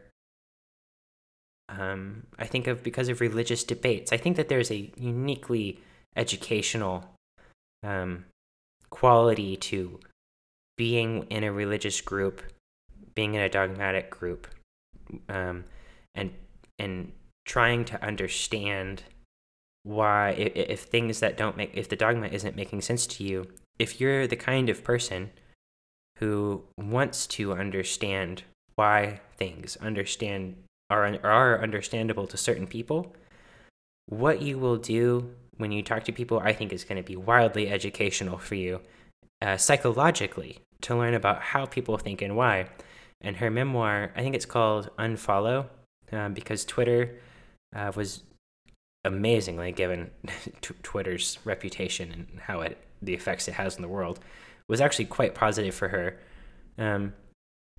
But in the Westboro Baptist Church, that's a heavily dogmatic, that's an authoritarian dogmatic environment, for real. If you want to try to find one, that's definitely one.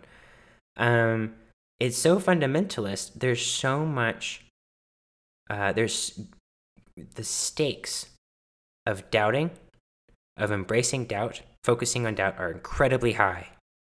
People can tell. Just like a game of poker. Life is a long game of poker. And in a dogmatic environment, you have to be good at playing poker if you're going to make it. Because in every dogmatic environment is a notion of purity, ideological purity. To be a good dogmatist is to appear ideologically pure to other people. And there's an intense social pressure to conform because the stakes of not conforming are so high. This is definitely the case in 1984. If you even give a hint, a whiff, that you doubt the doctrine, well, if someone sees that, they are going to jump on you. They're going to likely tell other people and raise the alarm. Perhaps because they are genuine dogmatists and they are ideologically pure in some sense, in the sense that they are concerned for your soul or your continued existence, whatever that may look like. And they're like, oh my gosh, you must receive help from the community, right? That's the best, most charitable interpretation. And I think that can be true, right? I don't think that I'm an anti-essentialist. I think that sometimes people who are dogmatists they're genuine. The people like that exist, right? But honestly, I think most of the time it's these other things. Vindictiveness, they want to exert power over you. They want to punish you to get ahead, right? They just want to get you out of the way. You see this so much today. And I'll get into some examples. And here's the last thing too.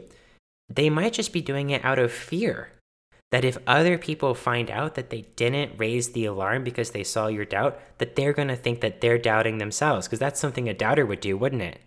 Wouldn't they? Like, only the ideologically pure would really report it, right?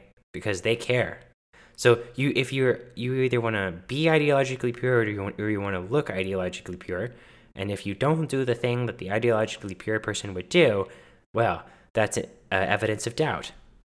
And this all is connected to conservatism, psychological conservatism, not political conservatism, psychological conservatism.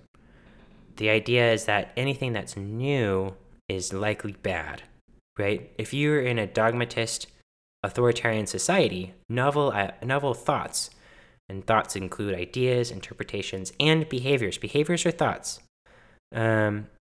Because go back to the earlier example with the performance of an automatized practice, a thought initiated the automation of that practice, and thought sustains it.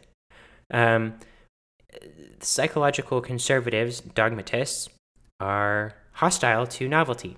And I really, really, really want to point out that anyone of any worldview can be like this. Because anything that is a worldview can become static in your mind such that you don't want it to change and you're scared that it will change for good reason, and perhaps bad reason, doesn't really matter. So I want to give an example because I think a lot of people, at least a lot of the people I know, it'll be really easy to think of political conservatism of like, like just the history of what we now consider human rights, right? Like for a long time, people didn't think that gay people deserved dignity and respect, and eventually, and gay people here, the idea of gay is kind of new too. This would be people who pursue same-sex attraction. But, even gay people aren't attracted to everyone of the same sex. That's an important thing. Like, just because you're gay doesn't mean you're attracted to everyone. And even if you're straight, doesn't mean you're attracted to everyone. So what are we really saying? We're saying we're attracted to who we're attracted to. But, it's easy to think about how a kind of conservatism held back the political and philosophical, intellectual recognition of the humanity or the creation, really. That's a better way to think about it, more historically realistic. The creation of the humanity of gay people who were oppressed. That's a good example, but here I want to give some examples just so that I'm not misunderstood, because I'm so worried that when I say conservatism, people are going to not understand what I mean.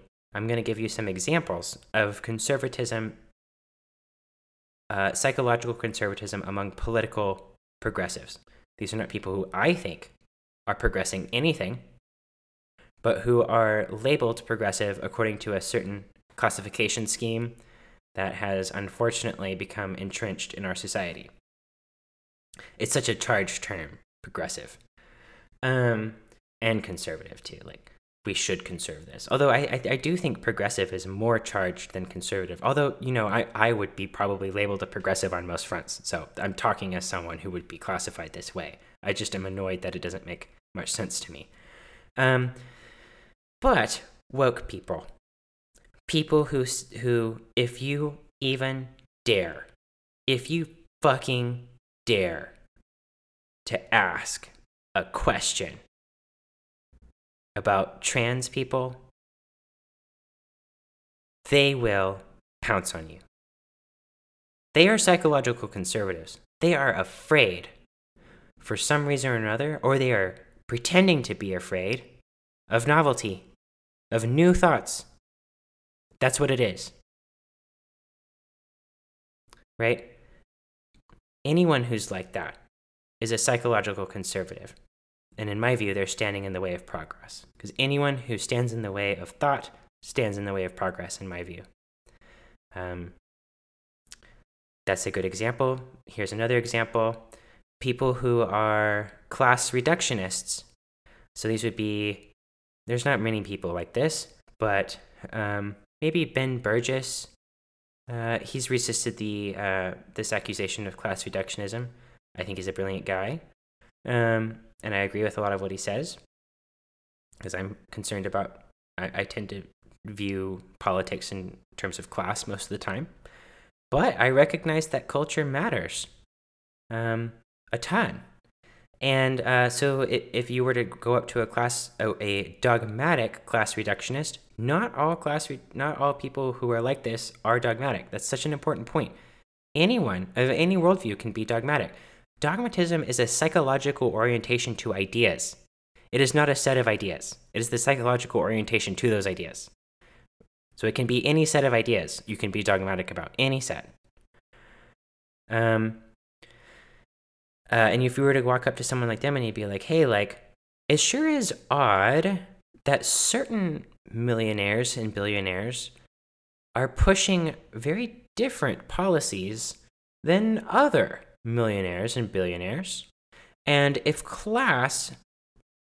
just class, determines what kind of policies people support, how do you account for the heterogeneity in the political prescriptions advocated by the population of really rich people? How do you account for that if class determines it? Well, if they go like, how dare you even suggest it? Or if they ignore the question, or if they give you some answer that has been obviously repeated, right? Something that's like formulated, that it's just something that they kind of regurgitate, right? Then you know that that in this moment, at least, they are acting like a psychological conservative. So I'm really not talking about political conservatism, although political conservatives can certainly be psychologically conservative, and there is a correlation. Although I think that increasingly we are realizing that maybe there's not a correlation after all. There might just appear to be one. Maybe the people who identify as progressive are actually just as stuck in their ways as the people who identify as conservative. And they've just been in charge of the classification schemes because they've been in charge of the universities. And so it just hasn't been realized. I think that that's the case. I'm deeply cynical about political bias in university, even though oftentimes that bias runs in the direction that I would support. So that's what I mean. Okay, so doublethink inheritors are people who have been socialized into the habit of doublethink, right? They are taught not to doubt, or and by teaching not to doubt, what that means is they are implicitly taught ways to distract themselves from their doubt. And this can include all kinds of things. Like, if you're feeling doubt, like in Brave New World, for example, people would take a drug. I think it was called Soma. That is a very taking drugs to overcome doubt. And by the way, doubt, in this case, I'm talking in the 1984 context about dogma, but doubt can be the sense that you're not doing the right thing in life. The sense that it can be shame. It can be guilt. Those are things that, just like doubt, shouldn't be seen as something to avoid, as like, I'm struggling with it. They should be things to work through, right? Because really, what is a struggle if not a fight for victory, a working through? People don't think of it like that for some reason a lot. Not for some reason, it's the language obscures it, and the social incentives obscure it. Social incentives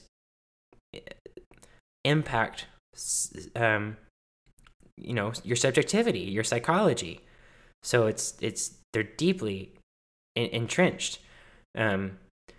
So yeah, people who inherit doublethink, they are ignorant of their ignorance because they have been implicitly taught. By implicitly, I mean that they mimic the activities of the group that they are socialized in. So they have been socialized to perform behaviors of ignorance that keep something that could come into self-conscious awareness, meaning that could become an object of thought to interrogate with thought. They keep it from becoming interrogated by thought. There's a lot of ways to do this. Taking drugs. In 1984, Winston drinks a lot of gin, Victory Gin. Drinking, wow, what a way to distract yourself, right? It's one of many ways. So I'm going to go on a little tangent here about the symbolism of eyes and how it can relate to this that I think you will like. And then I'll wrap up this section, and then we will go on to the last section, doing doublethink. That's kind of where all of this is going.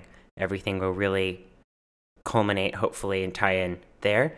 And then I'll shut up for like 5 seconds before the second segment.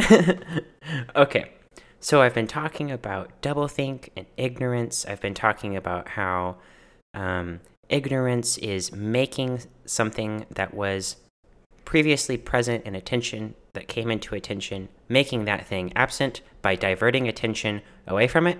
Doublethink here is the automatic diversion of attention away from it, where it pops into attention. Remember the quote at the very beginning, something can come into consciousness and then immediately, through an act of hypnosis, to make it unconscious again, right, through a reflexive behavior. There is a deep relationship between the symbolism of eyes and dogmatism. Here's what I mean. So earlier I talked about how the third eye, the mind eye, often represented as an eye on the forehead, that represents attention. And it can also represent certain kinds of attention, certain modes of attention. Another way of saying this is it can represent a certain perspective.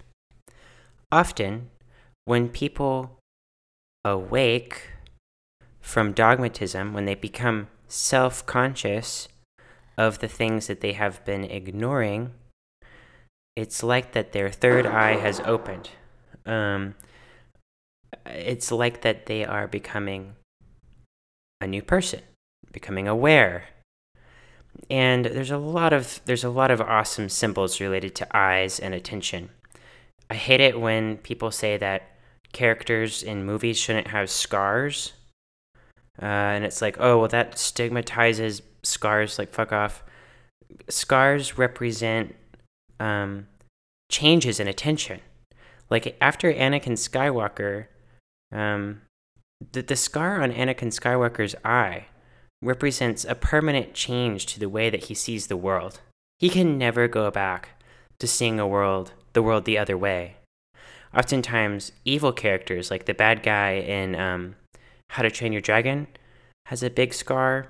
Often, the scars represent changes that can, in the way that you see the world, that are permanent in a bad way, right? They can be in a good way or in a bad way. It's interesting that warriors, benevolent warrior kings, as well as dangerous, evil villains, like literally Scar in The Lion King, they both have scars often.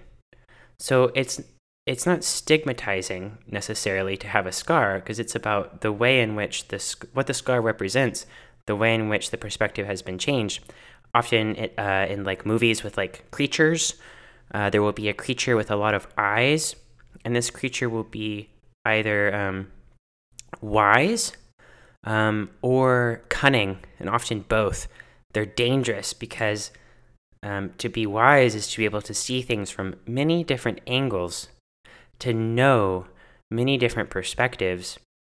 You know, seeing is in texts is often a way of talking about knowing because of the conceptual proximity between seeing and believing. But importantly, two people can be looking at the same place and see different things, understand that which they are looking at differently. Seeing is not just about looking, but it's about understanding, interpreting, perceiving, experiencing, right? There is no like a neutral observer. It doesn't exist. Everyone brings their perspective to bear. So leaving dogma or addressing that which you have been ignoring in your life is like becoming woke. The term woke has been kind of co-opted by a certain political ideology, but you can like awaken to all kinds of things. Awakening to something just means becoming self-aware of it. There's this absolutely just transformatively awesome series on YouTube that I'll link to in the show notes. It's extremely long. We're talking, I think, over 50 hours. So, I mean, it's a commitment, but it's called Awakening from the Meaning Crisis, and it's one of the most profound things I have ever in my life gone through. It's free, and it's on YouTube, and it's totally brilliant. It's by this professor at the University of Toronto, a colleague of Jordan Peterson's actually, named John Vervaeke, who studies relevance. And the question of relevance is the question of attention. What is relevant is, what are you attending to? And how does that work? Fascinating stuff. Okay, so inherited ignorance, doublethink, is the reflexive diversion of attention away from doubt for the sake of staying comfortable. But in so doing, you sacrifice your individuality, because if something is a doubt, if that's what it is to you, then is an indication that something is disrupting your goals. And every time that you don't pay attention to that, and it doesn't necessarily mean that it's bad, like something can bother you and you can pay attention to it, and then you can think about it, right? You can analyze it, and then you can go, you know what, actually, that shouldn't be bothering me. I need to like go about things a little bit differently, because that shouldn't be bothering me at all, right? But at least you've thought it through. And actually, once you do that, it won't continue to bother you, most likely, right? But if not to look, it can also be that you look at it and then you're like, oh my gosh, things are wrong. My life is a lie, meaning I'm going in the reverse direction from my goals. That's what it means if your life is a lie, right? The goals that I thought I was pursuing, I'm not pursuing them.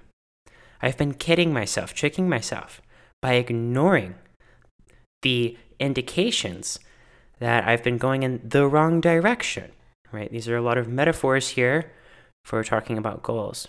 All right, so let's move on to the finality. Doing doublethink. We've talked about inherited doublethink, but how can you inherit doublethink that you create? That's the question. How can you deceive yourself? What is self-deception? All of this has brought us to this moment. Let's talk about it. Inherited ignorance is a form of deception, but it's not self-deception in a real sense, because the self that is being deceived is, it's just like it's unplanned, right? If someone lies to you, if they tell you something in an attempt to manipulate you to do something, you're thinking that you're doing X, but they actually are thinking about it in terms of you doing Y. And they wanted you to do Y all along, and you think you're playing this game where you're doing X, but they have deceived you and you're thinking that you're doing Y. The only corollary to that to yourself can't be through socialization, right? Because who is the deceiver there? It's not really easy to figure that out. Like, if you inherit the behaviors of ignorance without being self-aware that you're inheriting them, or that you were going to inherit them, or that you have inherited them, if none of those things are possible, then you have certainly been deceived in some sense, but it's not really your doing. And that's why this section is called Doing Doublethink. if you are someone who is not currently indoctrinated and would like to become indoctrinated, then this is for you. And again, remember, I'm not advocating that you actually do any of this. This is stuff that I would say, don't do it. But I think it's really important for you to grasp how this could work so that you can avoid it. And then also, the opposite of what I'm about to tell you, the opposite of self-deception is self-discipline. And interestingly enough, many of the mechanics are the same. It's a little disturbing, but with great power comes great responsibility, eh? Okay, so doing doublethink, you must be self-aware of yourself, and you must know the truths about the 3 big lies. And here's why. You must know the first truth. You must know the lie about lies. You must know the truth that lies are not statements intended to misrepresent or conceal known truths, but are instead truthfulness is a function of something's relationship to your goals. True is a subjective property. You must know that if you're going to self-indoctrinate, because if you don't keep that in mind, if you don't remember it, if you lose sight of it, you will be deceived by people who come and tell you, quite convincingly and compellingly, I might add, oftentimes, that there is such a thing as the truth. That there is such a thing as a capital T truth that exists apart from you, and you will get sidetracked from your mission. Your mission here is to indoctrinate yourself to perpetuate a dogma. Your mission here is to become a slave, right? It's hard to become a slave. It's hard to force yourself into bondage if you are sidetracked by other people's missions. This is your mission. And it's true, because it's your goal. It's not really true, but in this situation, you're trying to self-deceive. So, to me, that's a paradox. But we're going with it because we're talking about the mechanics of self-deception. Okay, so you must know the truth about the big lie. You must know the truth about the big lie about lies. Otherwise, you will get sidetracked by people who claim to know capital T truth, and that can be very distracting. Next, you must know the truth about intentions, because the knowledge of how intentions work, that they can start out as self-conscious and then be performed automatically, reflexively, because you have automatized the behaviors. You must know that because that's how self-indoctrination works, right? You can't be indoctrinated and be aware that you are indoctrinated. To be indoctrinated is to be ignorant of the fact that you have been indoctrinated, to be ignorant of your ignorance. That's what it means to be indoctrinated. So it's totally impossible to be self-aware that you are indoctrinated. That is an oxymoron. That's a contradiction. But in order to deceive yourself, you must understand the mechanics of automatic habit formation, because that's how it works. And finally, you must know the truth about the big lie about inactions, because you must understand again that in order to deceive yourself, you have to intend certain things in certain ways. If you fall into the trap of trying to intend an absence, your progress and your pursuit of self-indoctrination will be totally thwarted. You'll get stuck. Often getting stuck is intending an absence. Okay? Here's the weird thing. In order to deceive yourself, you have to forget these truths, right? These are the truths of self-awareness. These are the truths that are required for you to know your responsibility in this world, your freedom of existence, right? The fact that you can deceive yourself is the same thing that you can discipline yourself. You can gain control over your future, right? But the indoctrinated, they don't think that they have control, right? They have relinquished control to the dogma, or whatever they'll say it's to something. They'll give you an answer. It's a political mission. It's God. It's whatever. But really, it's the dogma, right? from a third person perspective. This is a difficult thing to talk about. It's difficult to talk about this process because it's multi-layered, right? I've built it up this far because it's just so complicated. And here's kind of a clear representation of how self-deception works. Think about the you that exists right now. Not in this very second, not now you, but present you. When we talk about the present, we don't mean this very moment, usually. Instead, we mean this present context. And what the present context refers to is going to be a function of the time scale that we are considering. Like if we go, right now I'm at this job, presently I'm at this job. You could be at this job for 10 years. But what matters is the contrast that you're attempting to draw out, right? So present you, so whatever life stage you want to consider yourself in currently, that makes sense for what we're going to talk about, that's present you. So think about present you having a conversation with the future you that you have indoctrinated. The future you has been indoctrinated into some dogma, religious, political, whatever. And they're having a conversation. Present you says, present you is self-aware, right? Present you hasn't been indoctrinated yet. Present you sees the doubts, sees the contradictions in the dogma. And present you says, you know what? I'm bothered by my thoughts about these doubts. I'm bothered by these doubts in the dogma, right? And the fact that I'm bothered by them means that some of my goals in life are to overcome these doubts. What do you think about that? And then future deceived you just like looks at you with like confusion and disgust, maybe. And future deceived you, future indoctrinated you, says like, what doubts? What are you talking about? What doubts? There are no doubts. It's certain. The dogma is true with a capital T. It will never change, ever. It won't change. It is forever and absolute and perfect. It is ideal. I can think of no better. It is ideal. And how dare you even suggest otherwise? That's self-deception. That's self-indoctrination. That's what it's like, right? Okay. So I think that I've covered pretty well what doublethink is. But now I'm going to get super practical with you about how you can do it.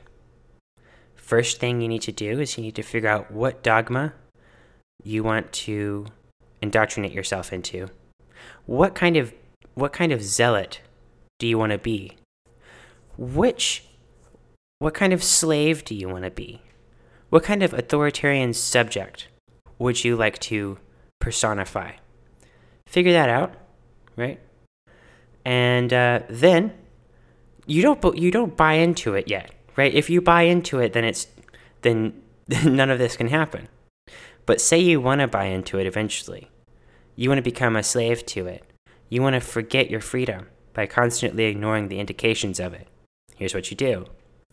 First, identify the doubts that you have with it. These can be certain contradictions that you see. These can be hypocrisies that you see in the world with other people who claim to believe the dogma, right? There's a lot of sources of doubt, and they're not all logical, meaning they're not all like abstract thoughts. A lot of them relate to the relationship between that ideology and the world. Write them all down. Identify the biggest ones. Prioritize them. Next, identify the contexts in which those doubts tend to arise, right?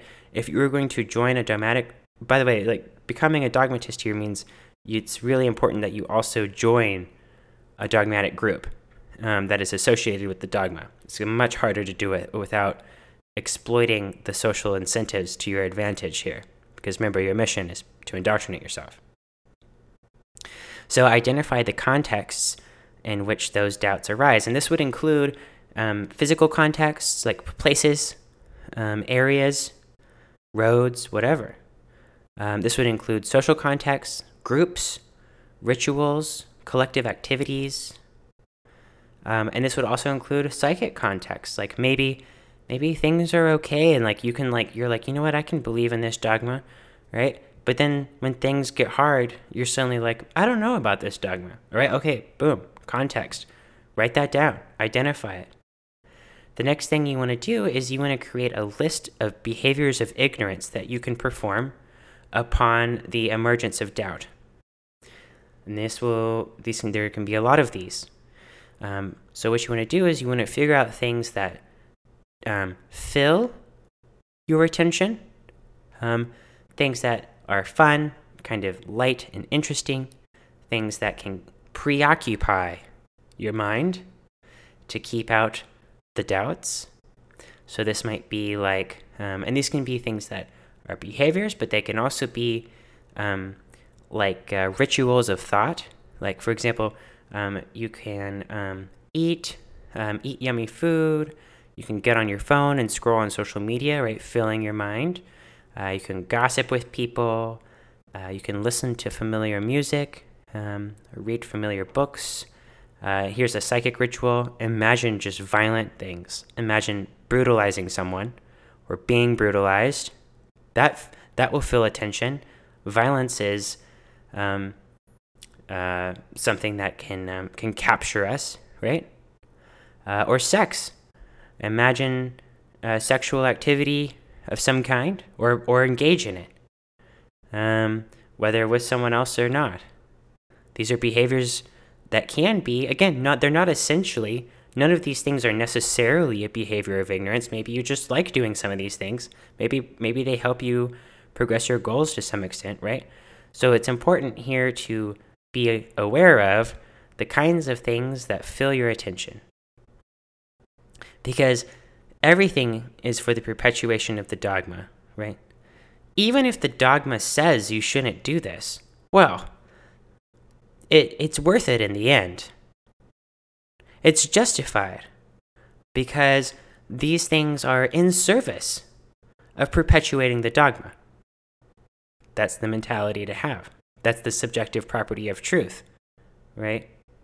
If someone says like, well, but according to this, it's not true that you should do this. Be like, hell no. My goal is to deceive myself. And another category of behaviors of ignorance that you're going to want to mix in are things that reduce your attention. That's just a metaphorical way of talking about it, but it's the most useful way to describe what I mean. This would reduce your capacity to analyze thoughts systematically. This would reduce your capacity for self-awareness. Things like taking drugs. That's a big one. Drinking alcohol. Exercising incredibly intensely. Try running at full speed and thinking about thoughts. Good luck. And again, engaging in sexual activity. Hard to do that while thinking through things systematically. Well, should I do this or should I do that while it's going on? Good luck, right? Things like that. And then identify behaviors that are actionable within the certain contexts in which doubt emerges, and mentally associate them first. Think, okay, well, if I doubt the dogma here at the grocery store, I'll think this, or I'll do that, or I'll eat this, or whatever. And if it's in this context, I'll do that. And if it's in this context, I'll do that. And start to mentally associate them. Run them through your mind. Write them out. And then practice them. Put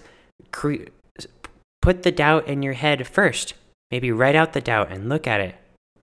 Or force the doubt into your mind. And then practice the behavior. Practice the behavior. Across contexts. Practice these behaviors of ignorance when doubt emerges. And that's really all it takes, man. Over time, if you keep doing that, eventually you will gain the skill, the anti-skill of ignorance, and you will become a dogmatist. You know what? Another important thing here is befriend other people who are also on a mission to become ideologically pure, not psychologically, ideologically pure. Hang out with them. Buy into what they're doing. Even if it's uncomfortable at first, do what they do. Follow along.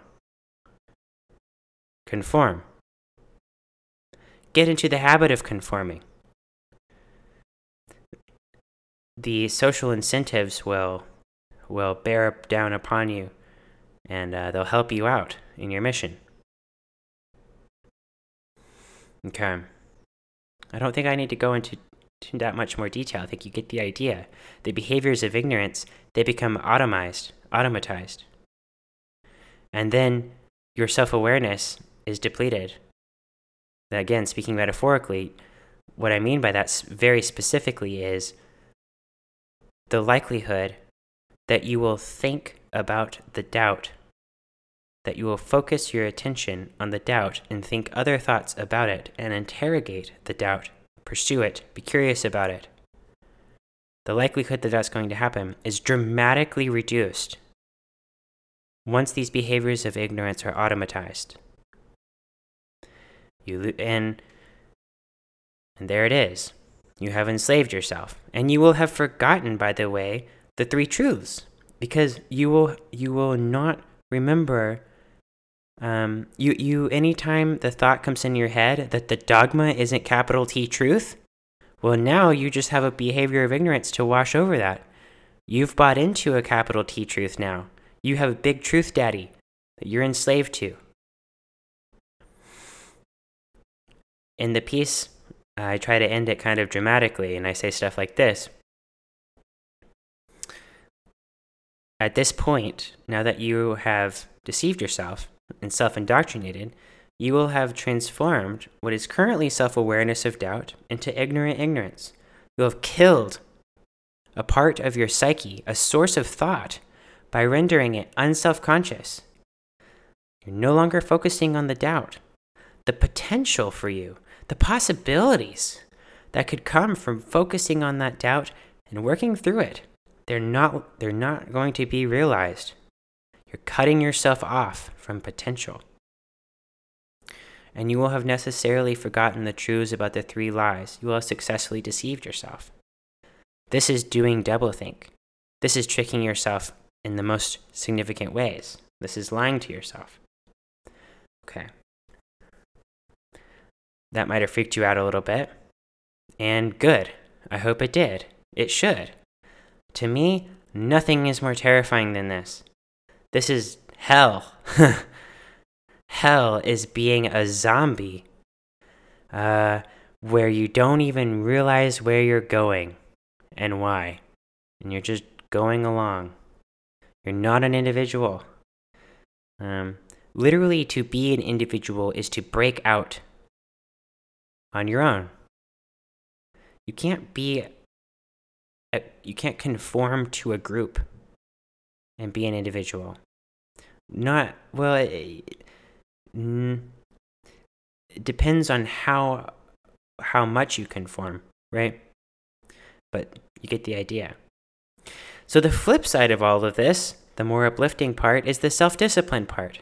You might have seen that in my prescriptions for self-deception are a lot of the tools for self-discipline, right? Repeated practice, identifying contexts that are associated with things that run contrary to your goal, right? And that's because self-discipline, as my friend Paul likes to say, is restrictive. Everything that's a freedom from is a freedom to, or it should be.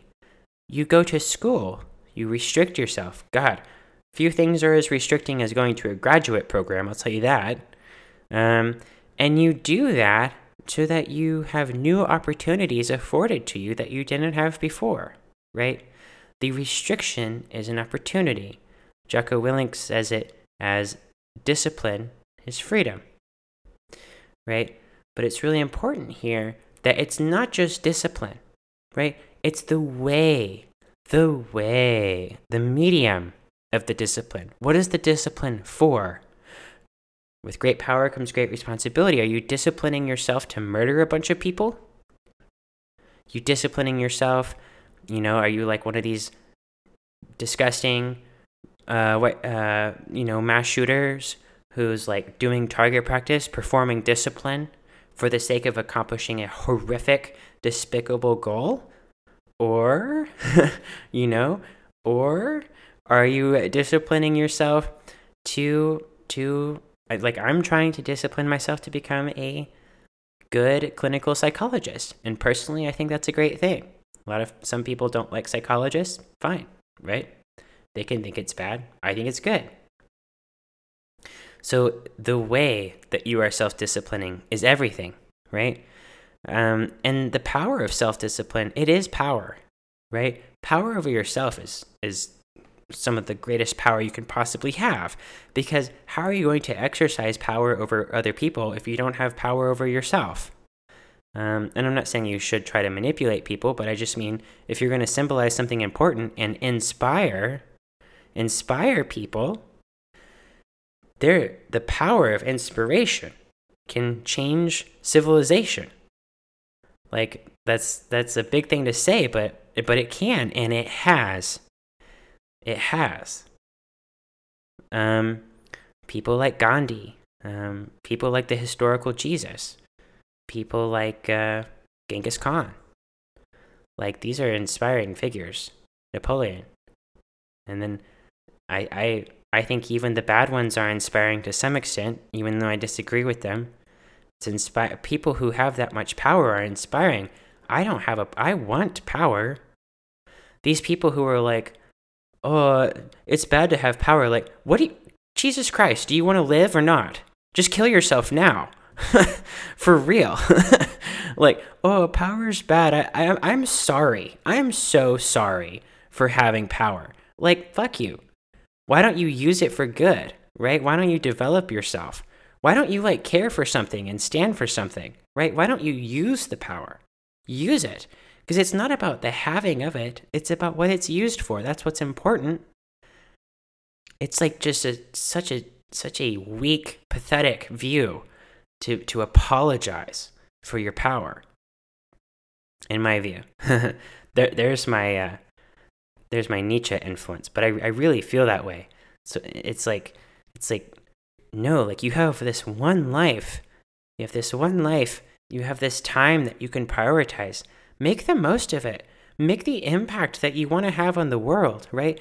And that doesn't necessarily mean you need to be selfish. Of course not, right? You don't need to hoard power. There's actually, if you hoard power, you're kind of giving it away, because people don't like hoarders, right? If you're hoarding power, you're probably not going to have that power for very long. That's why mutinies happen on ships, right? Because the what do they call it? The captain, it's like he's hoarding power. He's not being diplomatic or democratic. And then the other people are like, actually, this guy has had a lot of power, but now we hate him. So let's kill him, right?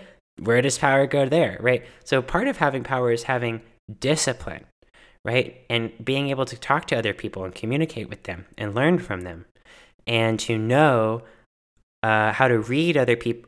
Again, think about the poker game. To know how to read other people well enough such that you can work with them and inspire them, so that you can achieve your goals together, that you can achieve your goals and they can achieve their goals. So I wrote this self-deception piece, and I'm going through this podcast because I think that self-discipline is a path to freedom, just as self-deception is a path to slavery, right? The power that you need is very similar. It's almost exactly the same to do either, but the way that you use it will determine which path you walk down. I think that's everything I have to say about that. I hope you liked this. I mean, if I can just wish, I hope that you've loved it beyond all belief. But even if you've liked it a little bit, even if you hate it, honestly, at least you feel towards it, right? At least you're not apathetic. So awesome. Let's move on to the second segment, and then we'll be done. All right, I'm just going to rapid fire some thoughts and recommendations at you. Recommendation number 1 is related to my wife, Aliona. So, Aliona is a Ukrainian immigrant. She's actually from Ukraine and immigrated to America with her mom and her sister. And their story is really cool.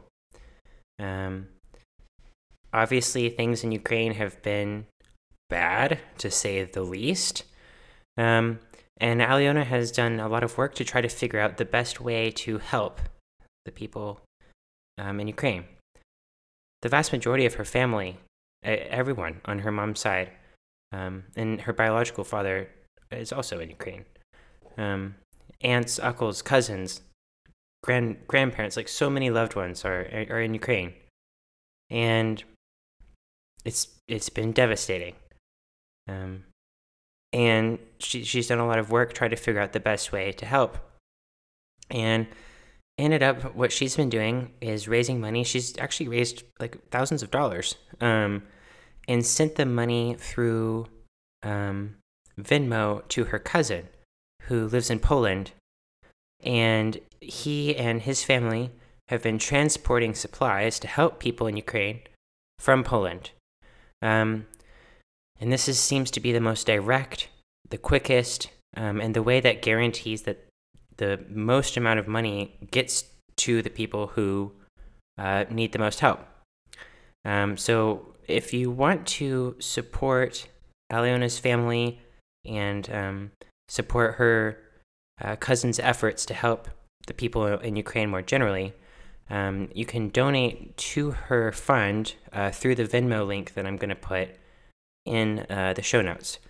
I'm a little uncomfortable with this just because I'm basically asking you to trust me and Aliona to use this money as we say that we will. And all I can do is promise you that we will. This is really serious to us, and it's serious to her family and her too. And any help there would be greatly appreciated. Things aren't in the news as much, but it's still really rough. It's not like things are better just because we don't hear about it. So that's recommendation number 1. And a thought that I had randomly, to go to totally switch it up, diverting from that, is I was listening to NPR, and they were talking about China and how in Shanghai they had those. They locked all of the residents of Shanghai. Hope I'm getting that right. I think I am. In their homes and apartments for 2 months. The government went, "You can't leave." That's terrifying. For all of its flaws, I'm really glad I live in America, where we have more freedom, and I'm glad I live in Texas. Well, for some reasons, and definitely not for others. But so the NPR host was like, "Yeah, well, the economic impacts are just going to be devastating." And, I have a thing when people talk about the economy, like during COVID, when people were like, "How dare you care about the economy? Don't you care about people?" And it's like, wow, you seriously don't understand the economy. You don't know what that is. The economy is you getting a job. The economy is you getting laid off. The economy is you being able to afford gas. The economy is, it's your activity, right? It's one thing to talk about the stock market. That's a little different, right? Although it's still not totally disconnected from this. But the functioning of the economy is the ability for you to do what you want to do. It's not an abstract thing, right? People who talk about the economy and they're like, "Oh, you only care about the economy and not people," oh my gosh, you are dumb. You're sorry, but for real. But the thing that gets me is because that's what the economy is. When we talk about the economy, we're talking about the collective forms of life that we are participating in as individuals, and our capacity to, use currency, use money to to get what we want and to pursue the things that we're, trying to accomplish in our lives, that when we say that, like, when we talk about negative economic impacts, I think that's just like a proxy for, like, man, life sucks and that's bad. Like, it's like a weirdly scientific-y sounding way of just casting a moral judgment. Oh man, well, that'll have a really bad impact on the economy. It's like, oh, people's lives will suck, and that's bad. I think that's all that means. That's a thought. Another thought, just again, it's just a weird thing how much, like, having a name can make things seem like they make sense. Like, I was talking to some friends. We went to go see the new Doctor Strange movie, which, I could just rant again. I hated that movie so much. The CGI is awesome. And I really actually liked the message of the first Doctor Strange. I mean, it's not like a super sophisticated movie, but it's all about self-awareness and attention and habit formation. And I like those topics, obviously. But we were just standing in line. We were talking about digestive issues and, like, really serious digestive issues. And then someone was like, "Oh yeah, it could be like." We were just talking about this some other person, and they might have, like, IBS, and then it's like, oh yeah, IBS. That's probably what it is. And it's weird, like, just having the name, but really, what is the name? The name is just shorthand for the list of symptoms. It's like, well, I'm having a runny nose, and I'm having a sore throat, and I'm having body aches, and it's like, oh, you have a cold. You have a cold. You have it. And it's like, oh, thank you. Wow, I'm so relieved to know now. But really, cold is just a name for that set of symptoms. So it's like, oh my gosh, doctor, I have a runny nose and sore throat and body aches, and when he turns and says you have a cold, he's basically just turning to you and go, wow, I'm agreeing that you have those things. And we're like, thanks for explaining it. You've explained it so well. Now I understand, whereas I didn't before. That's a thought. Another recommendation, Birdman. Older movie. If you haven't seen Birdman, you're missing out. I can't remember what there's another name for it. I think it's called Birdman, The Unexpected Virtue of Ignorance, something like that. And the movie is about ignorance, kind of. It's about forgetting the freedom in life and letting the past haunt you. And it's about facing the future while inheriting the ignorance and the perspective of the past. It's just a brilliant movie. The actors are incredible. Emma Stone is in it. She's great. And it's kind of it's a very existentialist, I would say. But also kind of exasperating and exhausting, but in a good way movie. It's kind of like, it has a kind of unending energy that's not quite like Uncut Gems, which is, like, I would say it, like, takes that to the maximum level. But it has that kind of, like, it's never stopping. It's just going and going. And I love that. I love it when things are happening. Like, I don't like it in video games when I have to walk forever. Oh my gosh. Why is that acceptable? Why has anyone accepted walking in video games? Like, walking is boring. Like, unless you're thinking and walking. But if you're just like, I need to get to the store and you have to walk, like, it's one thing if you want the exercise, but if you don't want the exercise, it's just like, you're just like, if I could, I would teleport to the store. And in games, you can teleport. That's like, or you could teleport, but they don't. And people are like, thanks for the time I get to spend wandering. And then they're like proud of it. They're like, well, I have been walking in Skyrim for 7 hours. And it's like, wow, you have no life. You're choosing to, you're not even getting exercise. You're just walking in a game. I hate that so much. Like, just no. Make things happen. I want things to happen more. Faster, please. No walking. Okay. Another random thought. People talk about, like, cultural colonization. I don't understand that so much. It makes me feel stupid, but I just don't get it. Like when people are like, it's bad to colonize cultures, it's like, what do you think culture is? I don't understand that. It's like people are like totally conflating culture with like a specific ideology or something. Like when you go somewhere and you find out something new and cool, and you go, that's cool, I want to do that. You're being colonized by that culture, right? Every time you learn something, you're having a cultural change. The culture is another word for your priorities and the actions that they produce and the practices, right?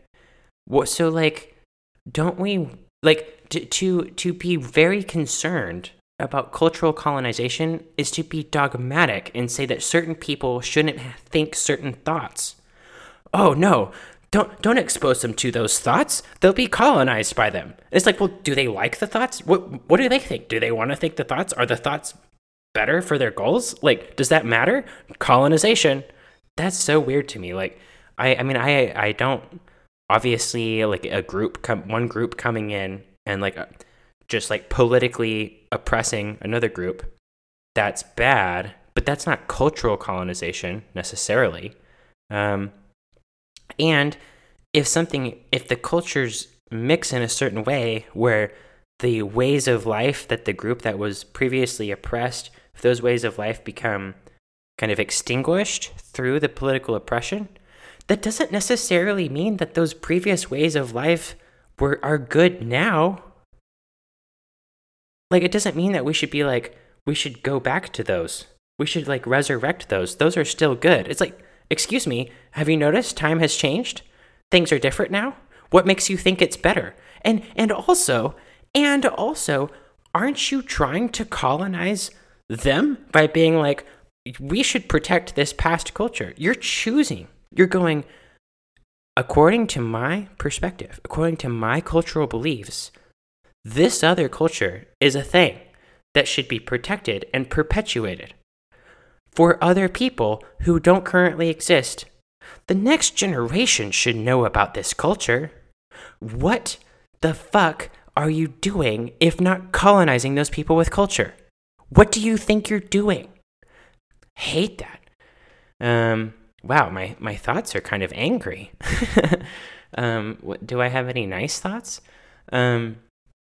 One kind of thought that I kind of hinted at in the podcast was, I really think intelligence, I think the most practical way to think about intelligence is just transferable pattern recognition.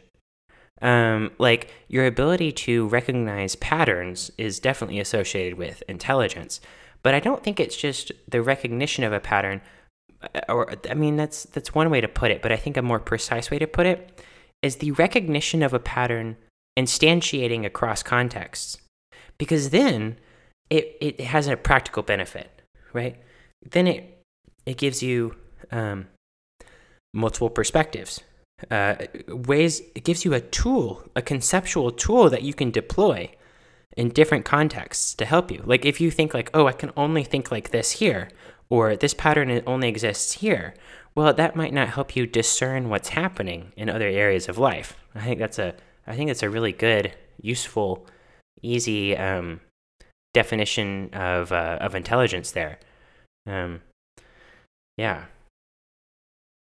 Finally, I gotta recommend Ricky Gervais's new stand-up special, Super Nature. It's brilliant. And what I love about Ricky Gervais, and here's a weird thing. I don't idolize rich people because they're rich. I think that's stupid. Like, especially if it didn't seem like it took them that much skill to be rich. Like, if they inherit a lot of money, or even if they inherit a sizable amount of money, and then you would have to just be kind of really stupid to mess it up. Like if they inherit money and social or business connections, and the trust of people because of their name, that's a lot of power. Like, you got to be pretty stupid to mess that up, right? Like, it's easy to mess it up, right? But I mean, we have to have pretty low expectations of you to mess that up. So I don't really have much respect for people just because they're rich. I think it's kind of stupid. But I think it's interesting that rich people are the ones who are, I think, kind of having an impact on our culture that I think is super good. Like I mentioned earlier, I'm a lot of my political positions would be classified as like progressive. Some would be seen as like radically progressive, but I won't go into that right now. But I think that how progress happens is through the communication and expression of thought. So I see dogmatism as like the ultimate enemy. And I think a lot of people in power now are super dogmatic while pretending to be helpful, as people in power always do. They're always here to help the little guy, right? And strangely enough, their ability to help the little guy is contingent upon their having more power. Wow, that sure is a coincidence. Vote for us and we'll protect you. We'll protect you. Just give us the power. It's like, okay. Yeah, that seems totally no problem there. And everyone's saying that, for the most part. But like Ricky Gervais, and he's so perfectly comedically self-aware and funny about recognizing how rich he is. He's like, oh gosh, he talks about his mansion. It's so funny. I think Ricky Gervais, I think, made money by being a brilliant, hilarious, creative person who's brought joy and inspiration to so many people. But here he is. He doesn't have to do this stand-up special. He doesn't have to push back against the dogmatic people who say that you shouldn't think certain thoughts, you shouldn't say certain things, right? These people who are inhibiting progress by inhibiting thought. I don't care. I don't care what you believe, what you think is good. If you say don't think certain things, I don't care what you think. You are inhibiting progress. You're standing in the way of progress, right? Because how does progress happen? It's through the mediation of thought. To is progress if people are zombies? No, of course not. Progress is if people choose your way and build up, passion and a following to collectively pursue these goals, right? So, but it's interesting that rich people are the ones who are both. It's like they're on both sides of it. But I think that more rich people lately are pushing back against a culture of dogmatism that is, I think, primarily perpetuated, although it's increasingly changing. I think it's kind of primarily perpetuated by the quote-unquote progressive people on Twitter and so on. I'm also worried, of course, about all of these really, these laws forwarded by right-wing people that are, literally just the mirror version of those things, where it's like, oh, well, people can't think these thoughts. We should ban these thoughts from universities, from classrooms, right? I think those standing in progress too, okay? But yeah, it's just weird to see people like Elon Musk and Ricky Gervais, people who, you can be cynical about their motivations, but they're definitely having a cultural impact. There's definitely contradictory cultural impacts that rich people are having. So that's really gotten me to think more about a kind of class reductionism that I can kind of fall into. Okay, that's all. We've been going for like 2 hours and 2 hours and 45 minutes. I will have all the stuff that I mentioned in the show notes. I hope you've enjoyed this. I love making these, and even if I'm talking into the void, I learn something by talking a lot. Like just listening to myself talk, something will pop out and I'll be like, well, that doesn't make sense. Or something will pop out and I'll be like, wow, I'm brilliant. But then later I'll be like, you know what, actually that doesn't make sense. So So yeah, okay. Please donate to Aliona's Venmo so that we can send the money to her cousin in Poland so that they can send supplies and stuff to her family and to other people who are struggling in Ukraine. Okay, signing off. Practice self-discipline. Don't deceive yourself. Until next time.